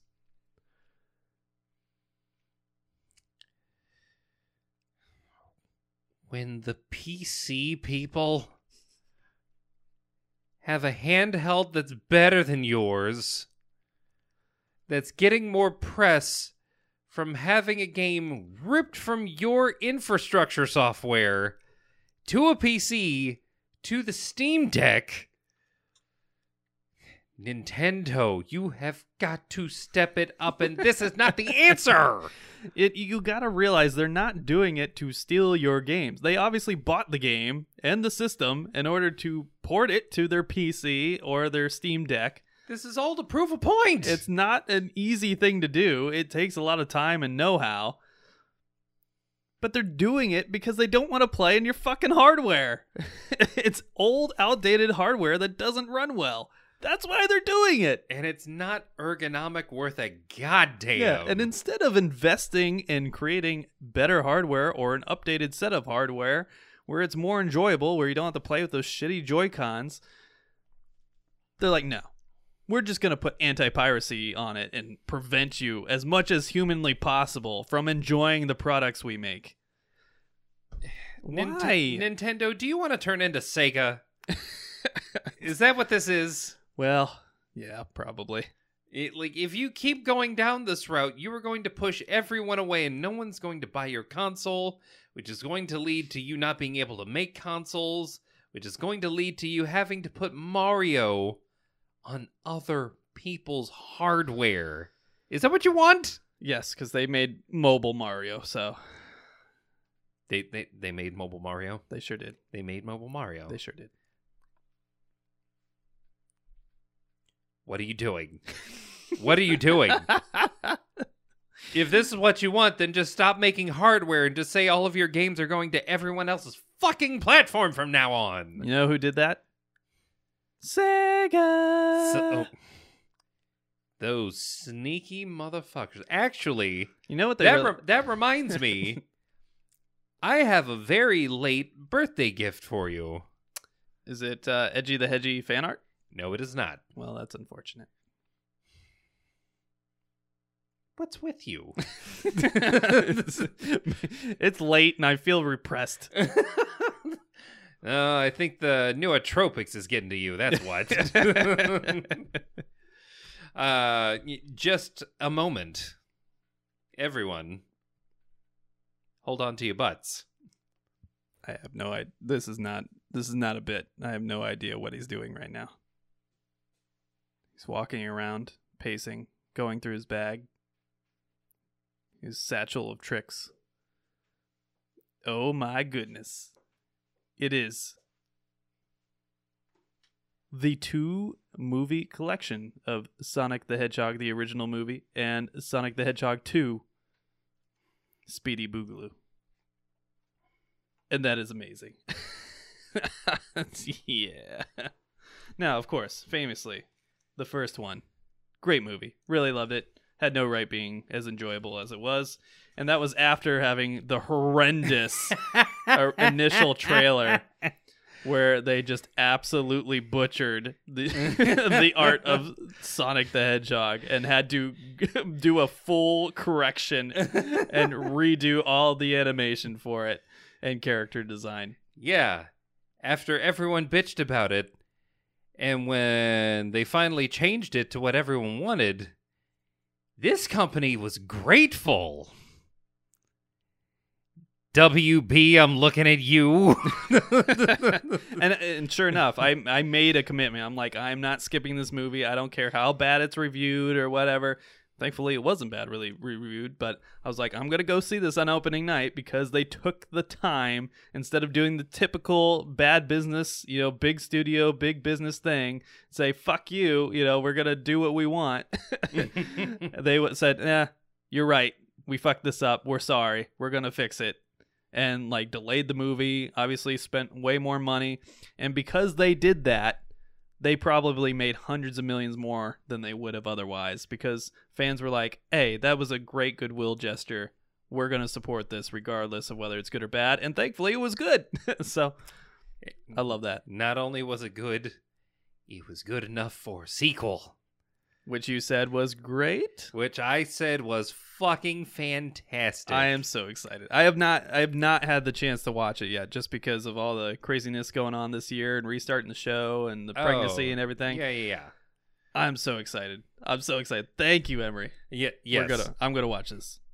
After Sandman. Yeah, after Sandman, finish Sandman, then watch this, and then I really want to hear what you have to say after seeing what might be, if I'm remembering this right, a mid-credit scene?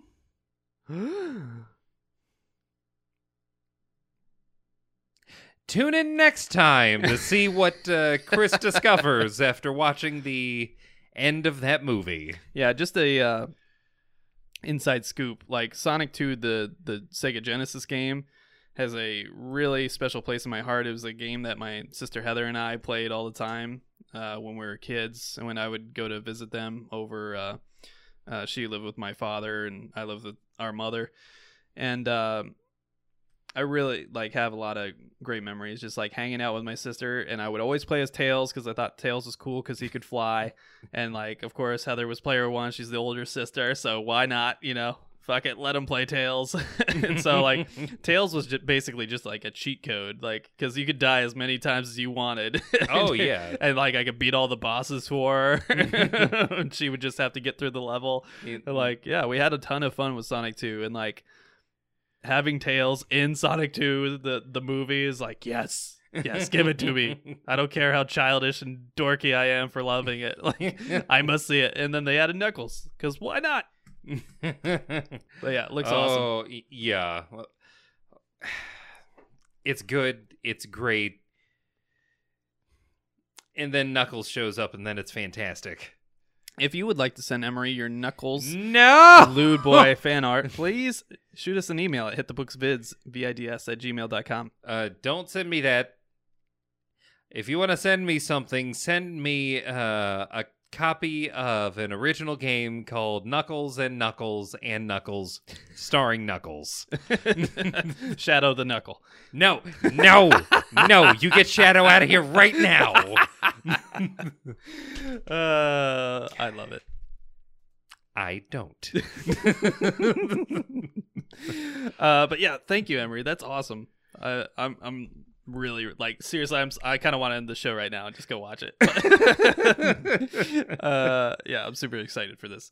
Next up on the news, the Xbox Game Pass Family and Friends plan has been explained. It will be a tiered service that allows subscribers to share their subscription with up to 4 family and friends. Currently, it is being tested in, I think, Ireland, and at a price of €22 a month, which seems very reasonable because right now the euro and dollar are very equitable. The dollar's actually worth a little bit more than the euro for one of the first times in my lifetime. Yeah. Only 2 people can be swapped in or out per year, so that's basically the only major limitation. It has all the normal features of the Game Pass Ultimate. So really cool, great value, assuming it stays near that price and doesn't dramatically increase after the first year or something like they tend to do.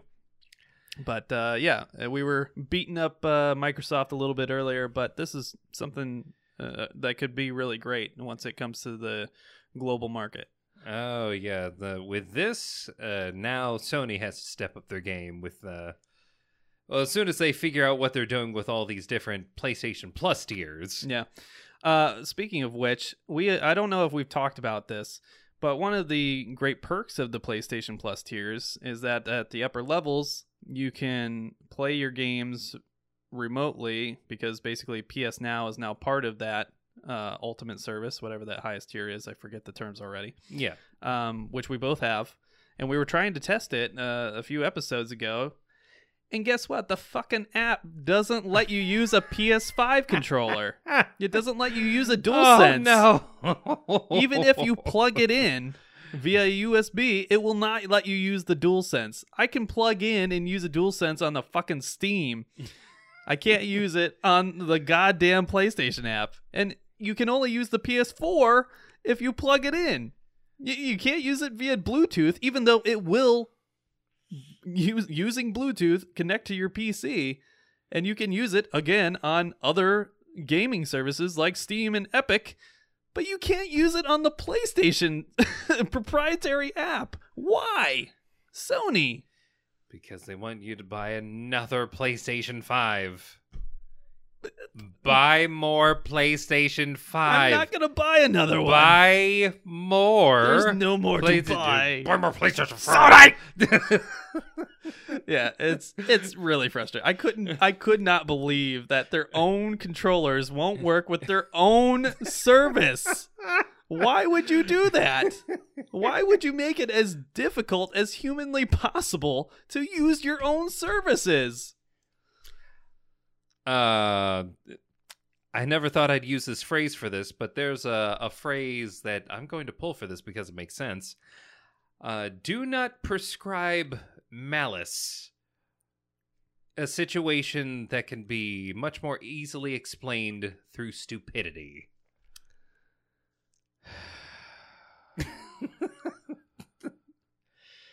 Sony, why are you like this? Why do you do this to your fans? Stop it. Who raised you? Not television. No, that's who they're trying to raise, and they're failing. They never got out of Bandcamp. Oh, skin flute times. That doesn't even make sense, but I love it. We're so stupid. It's also very late, so. I am 12. Thank you, Monto Esteban.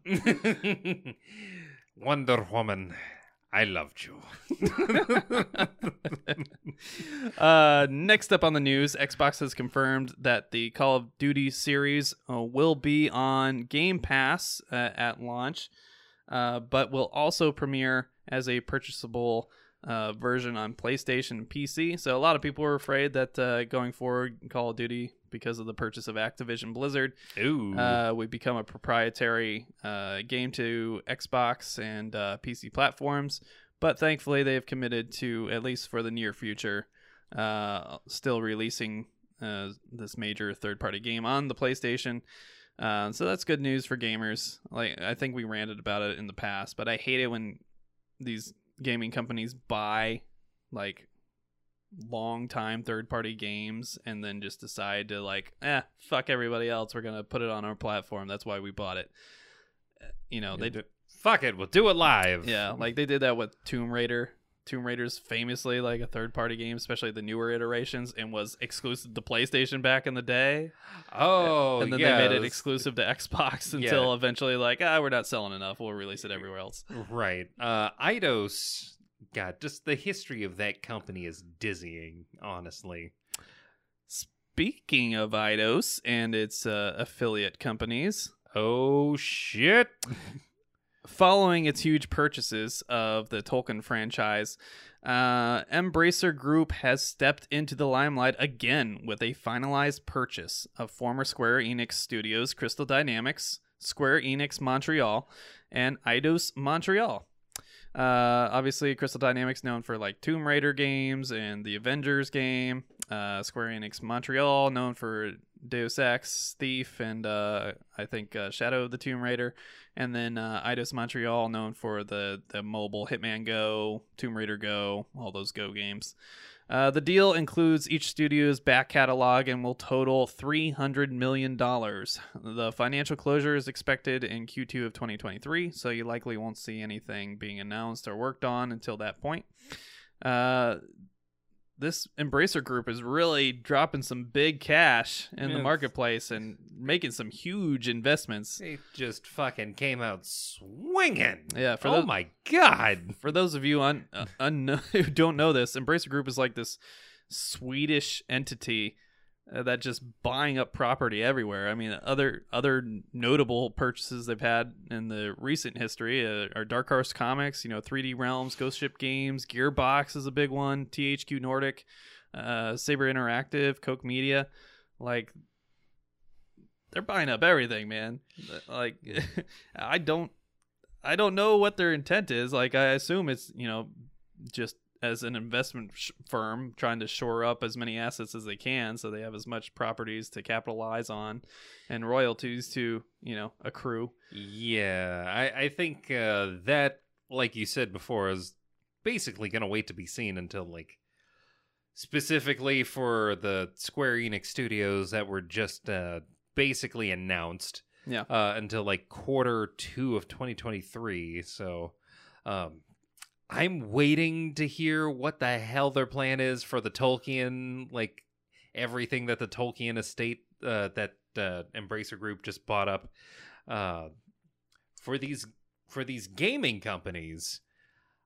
I'm assuming that there's going to be some sort of like Lord of the Rings video game that's hopefully not. How can't they?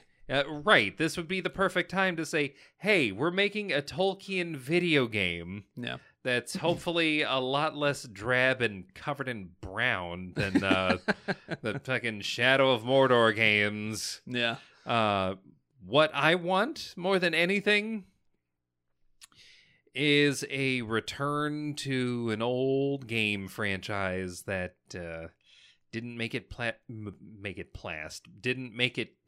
the PlayStation 2. And that's the Legacy of Kain series. Yeah, which they now own. Oh my god, they do. They sure do. Oh boy. Here we go. Yeah, I don't know if they have any plans of doing anything with that. Like you said, I imagine this is largely driven by wanting to adapt Lord of the Rings franchises, because that was publicly what they stated during the final purchase price announcement. Yeah. Yeah, I don't know, man. It's both concerning and exciting, because it's like, okay, like they're purchasing all these things. Clearly they have ideas in mind. There's something at work here. Yeah. But on the other hand, it's like, all right, well, you have this large just financial conglomerate owning all of these things.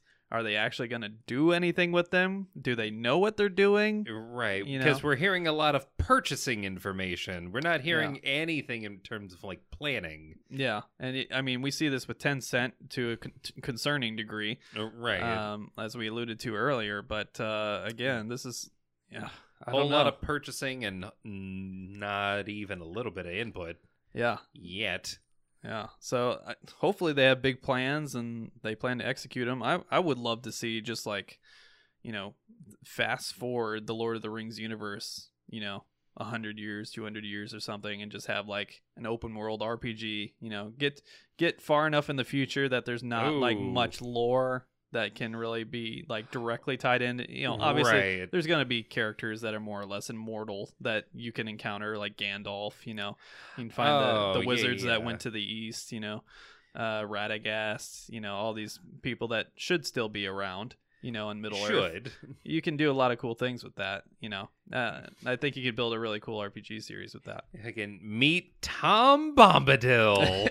Yeah, he's the final boss. You fight God. But he's just some big, friendly, weird, mystical man. It's like, hey, man, I told you I've been here this whole time, and I'm going to be here long after you're done. You can pick a fight now if you want, but you're not going to win. He just does it for the kicks. The lulz. Yeah. But I don't know, man. I'm excited somebody's doing something with it. We talked about, some of the older stuff with the Tolkien franchise coming up on public domain in 10, 15 years. So, like, eventually there's not going to be anything you can do with it, Right. And then, like, Lord of the Rings stuff, it's going to be public domain, in the 2050s. So not too much longer after that, but you can still obviously get a lot of value out of it in the meantime. But it we'll does see. seem like they know the value of what something like a Tolkien franchise is supposed to bring in, and then spending I believe half of what you spent just acquiring the Tolkien franchise, yeah. just so you can get some reputable game studios to maybe make some games. I mean, it sounds like they're spending like 900 million so that they can come out with like 2 billion, because they know how well this is going to sell. Yeah, for sure. And you look at how much money Amazon spent on its first season of this Lord of the Rings series, over $1 billion. Oh. Like, Oh. now that Embracer owns it, you want to make another season of the show? Okay. You better pay up. Oh. How's 800 million sound? About that. I don't know if you've seen reviews of the first 2 episodes. They don't look great. They Very middling. They look bad. they look real bad. And you know, when you have someone like, and shout out to Grace Randolph for putting it all on the line with that video that you made. When you have even Grace Randolph going out of their way to say that the person that they hoped was really going to elevate this entire show is the person that's bringing it down, No. either through the lines that have been fed to them by the writer or by the acting itself, and in Grace Randolph's own words, both an entitled Karen and a Mary Sue. Oh my God. Yeah, that's not good. That's not a good look. Oh no. Yeah. And while we're on the topic, Grace Randolph, I love you. You used to do comic reviews. You used to talk about comic books, and I loved you for it. Can you do that for me, please? Old school subscriber, Like, still subscribed, yeah. waiting for the day when you maybe say something comic book related. Yeah, she did these great segments and videos about various comic books, and it really reignited my passion for comic books, because much like wrestling, I hadn't really indulged in comic books since I was young teenager. Yeah. And like she with her YouTube channel reinvigorated my passion for comic books. And I jumped back in and I was like, oh, this is awesome. Like, I can't believe how much I've missed, in these years. And then she started doing like more and more comic book movies exclusively, specifically Marvel movies. And then like it just became movies and like TV shows. And I was so disappointed by that. I mean, she went where the money was. And Yeah. I'm not going to blame her for that. No, you can't blame her. Sell out. No, I love Grace Randolph. I really do. I just wish she would do comic book stuff again. Yeah. Unfortunately, those days are gone. And the last time I heard her mention anything comic book related, it had to do with the X-Men. And her words were, at least if I'm remembering this correctly, her words were she couldn't be bothered to read X-Men in the modern era. Like, and yet you still cling to hope, Emery. I'm not clinging to hope. I am just basically watching to see when the reboot is. Well, that wraps up all the news for this week. Again, thank you for watching and listening.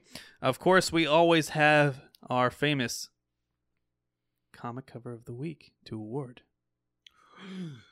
Now, for the prestigious, nay, life-changing award of Comic Cover of the Week from Hit the Books Podcast, we have Marvel's Ghost Rider number 6. This one done by Kale Ngu. Are we saying that right? I have no idea. Kale Ngu? Kale New? NGU. Kale Ngu. Well, Kale, you did a great cover. We, if you want to shoot us an email so I can pronounce your name correctly, please do. All right, before we get into this, again, great cover, great job, Kale. One thing I find incredibly frustrating when I'm doing research for the show is that the comic book artists do nothing to put their pictures or their names or anything out into the world. And like, you Google these artists and you'll get hundreds of results of their art, but you won't get a single fucking picture of them anywhere. You go on Comic Vine and you find like this terrible grainy image that barely looks like them, like, and then you like try to find like an interview where somebody pronounces their name properly so that you can be respectful and pronounce their name properly. Nothing. They make it so difficult. Please publicize yourself. Please get a website. Borrow somebody else's website, get a WordPress, and just put a few pictures of yourself, promotional shots that we can use. Your art is wonderful, and it's great to see your portfolio out there, but I want to know what you look like for the show so I can put you on the show on the YouTube channel. Right. I think the weird thing about that is that if you can't find anything, then it would feel like one of two things. Either this was drawn by someone who's using a pseudonym, which, if you are, interesting pseudonym, or this indicates that this is this artist's first official thing, Nah. which would be strange for Marvel. You would think that, but even the big names, I struggle to find good pictures of on the internet. Oh. Yeah. It's frustrating. Oh my god. Put yourselves out there, guys. I know we're all these very introspective artist types out there. I mean, Instagram should be a go-to for an artist. Yeah. And some of these artists don't even have social media, which is even more frustrating. Because I can't even tag you and shout you out. Come on, guys. Promote yourselves. Now, mind you, it does have to be taken into account that a lot of social media is a bit of a cesspit. That's fair. Yeah. You don't have to look at it. Just put your pictures on it. Promote your covers, promote your books. That's all you got to do. But going back to the cover, that was a completely unnecessary rant. A little unnecessary, but sometimes it has to be said. Promote yourselves, guys. You're wonderful artists and creators. Promote yourselves, please. Yeah, this art is worthy of promotion. Now, back to Ghost Rider number 6. This is the regular cover, not a variant. But it's outstanding. It's this great action shot of Wolverine and Ghost Rider, which I guess, logically speaking, probably wouldn't happen like that. Because Wolverine's done a lot of fucked up shit. So Ghost Rider would have him annihilated in a moment. Ghost Rider would not only have him annihilated in a moment, Ghost Rider being a user of a chain as though it were a whip makes him a distance fighter against Wolverine, who is entirely up close and personal. But he's feisty. But he's feisty. A chain enchanted by the power of hell and or heaven, if you nasty. A fight between the two of them should be, okay, you get wrapped in the chains and you immediately get dragged to hell. For the second time. Yeah, yeah. All that aside. It's this is comic books. Yeah. You throw logic out the window. Yeah, it's dynamic looking. It is, you can see very clearly the action that's happening here. You can, this is drawn in a way that gives you an idea of what Wolverine did to strike such a pose, which is, that's what you want in a comic book. Uppercut. You can. Yes, he looks like he's doing a jumping uppercut type deal with his claws, like a Berserker Barrage. Meanwhile, Ghost Rider is tanking it because, if you can take hits from the Hulk and not move, what the fuck is this furry little Canadian with butter knives between his hands gonna do? Butter knives.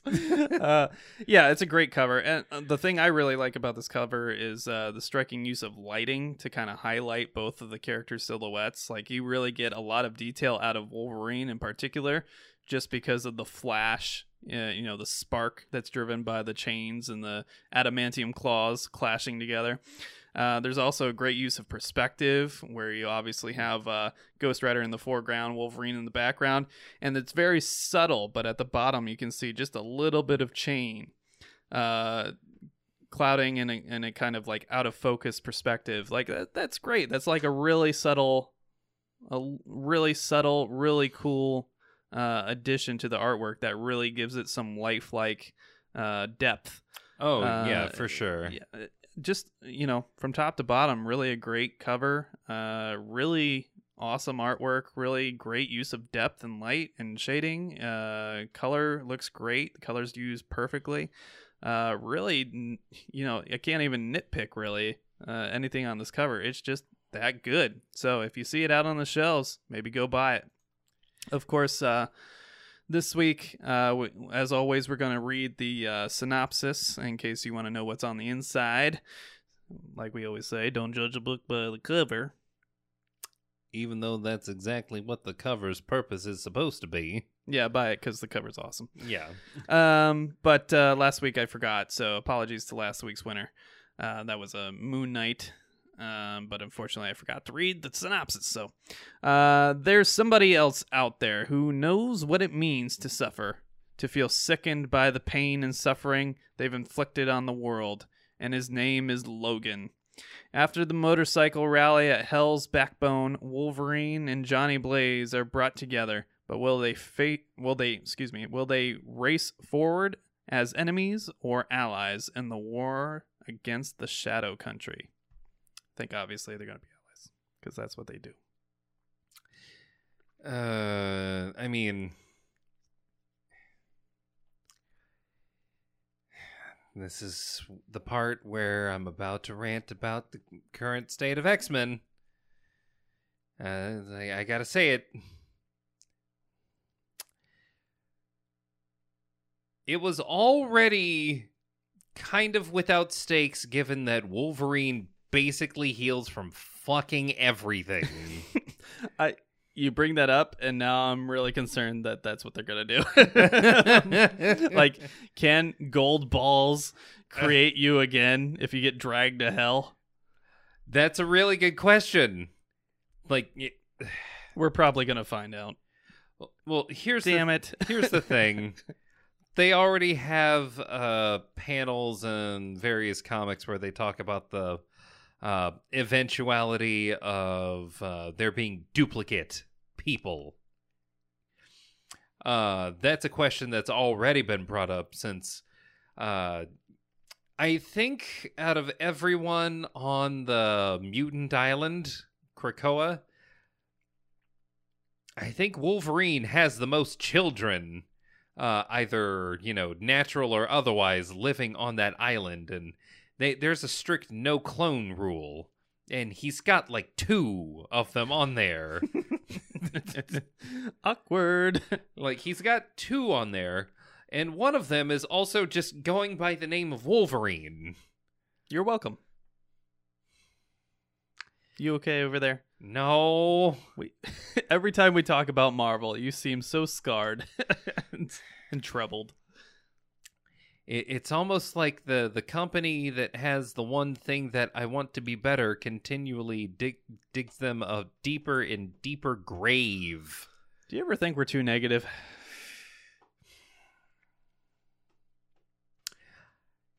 Have I told you about the comic event Judgment Day? Do I want to know? Avengers, X-Men, Eternals. It has gotten to the point where, because for some reason the comics acknowledge Celestial being buried into the surface of the earth more than the fucking movies do. Tony Stark decided to make a god in a cave with his little box of scraps. Excellent. He's reviving a Celestial, and that Celestial, upon being revived, has commenced judging everyone. He has judged Captain America and found him wanting for sake of the fact that he's ineffective. But has then seen fit to attempt to judge Cyclops. Cyclops responding with, "The only person who could judge me is Jean Grey. And occasionally the X-Men." That's so cringe. Did I forget to mention that in one of the issues of this comic, the Celestial that is not yet awake is remarking on someone, some human, putting out a supportive tweet. No.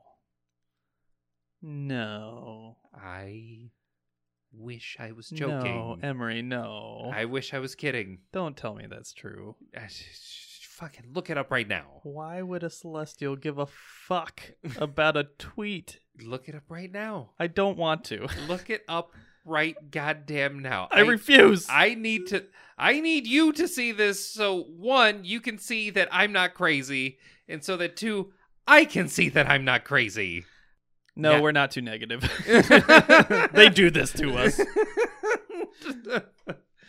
It's like I've been paying them money to, make me a story that's worth my time. Under the conceit that this is going to be like tights and fights like all superhero comics are supposed to be. Perhaps we should judge them. Marvel, you have been found wanting for your ineffectual writing and your gross malfeasance of the property known as the X-Men. Goodbye. I sentence you to 1,000 years dungeon, no trial. But yeah, we shouldn't take away from Kale Nagu. This is an awesome cover. Again, Ghost Rider number 6. Go get it. Great artistry, and really appreciate. Congrats for winning the prestigious, nay, life-changing award of Comic Cover of the Week. All right, that wraps up the show. So thank you for listening and watching. Again, look forward to more news. We'll probably get a little bit more fallout from Gamescom. Of course, the axe of Zaslav continues to swing broadly and take out innocent bystanders, but I'm sure we'll have more on that in the near future. He's doing it for you. Yeah. Nick, feel better. Of course, thank you to Sir Pat Stew for stepping in as our guest star for this episode of Hit the Books Podcast. Of course, remember, you can always find us on Twitter at HTBVids, on Facebook at /Hit the Books. You can find us on YouTube, Stitcher, iTunes, Apple Podcasts, Podbean, Stitcher, Spotify. We're on all those platforms. If there's any platform you would prefer us to be on, please reach out to us at hitthebooksvids, VIDS, at gmail.com. And of course, go and watch the Twitch stream for twitch.tv/those natural ones, which is, of course, every Tuesday at 8:30 Eastern Standard Time. And of course, they also post on YouTube and various forms of social media. So definitely take advantage of that. You'll find links to it all in the comments below and the subscription description below. So once again, thank you all for listening and watching. We will see you next week.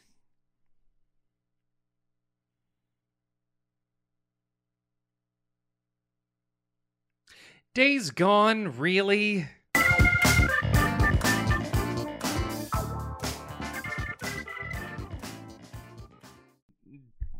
Daryl from The Walking Dead, the fucking game. Motors. The only thing you're missing is the fucking crossbow. And the good writing.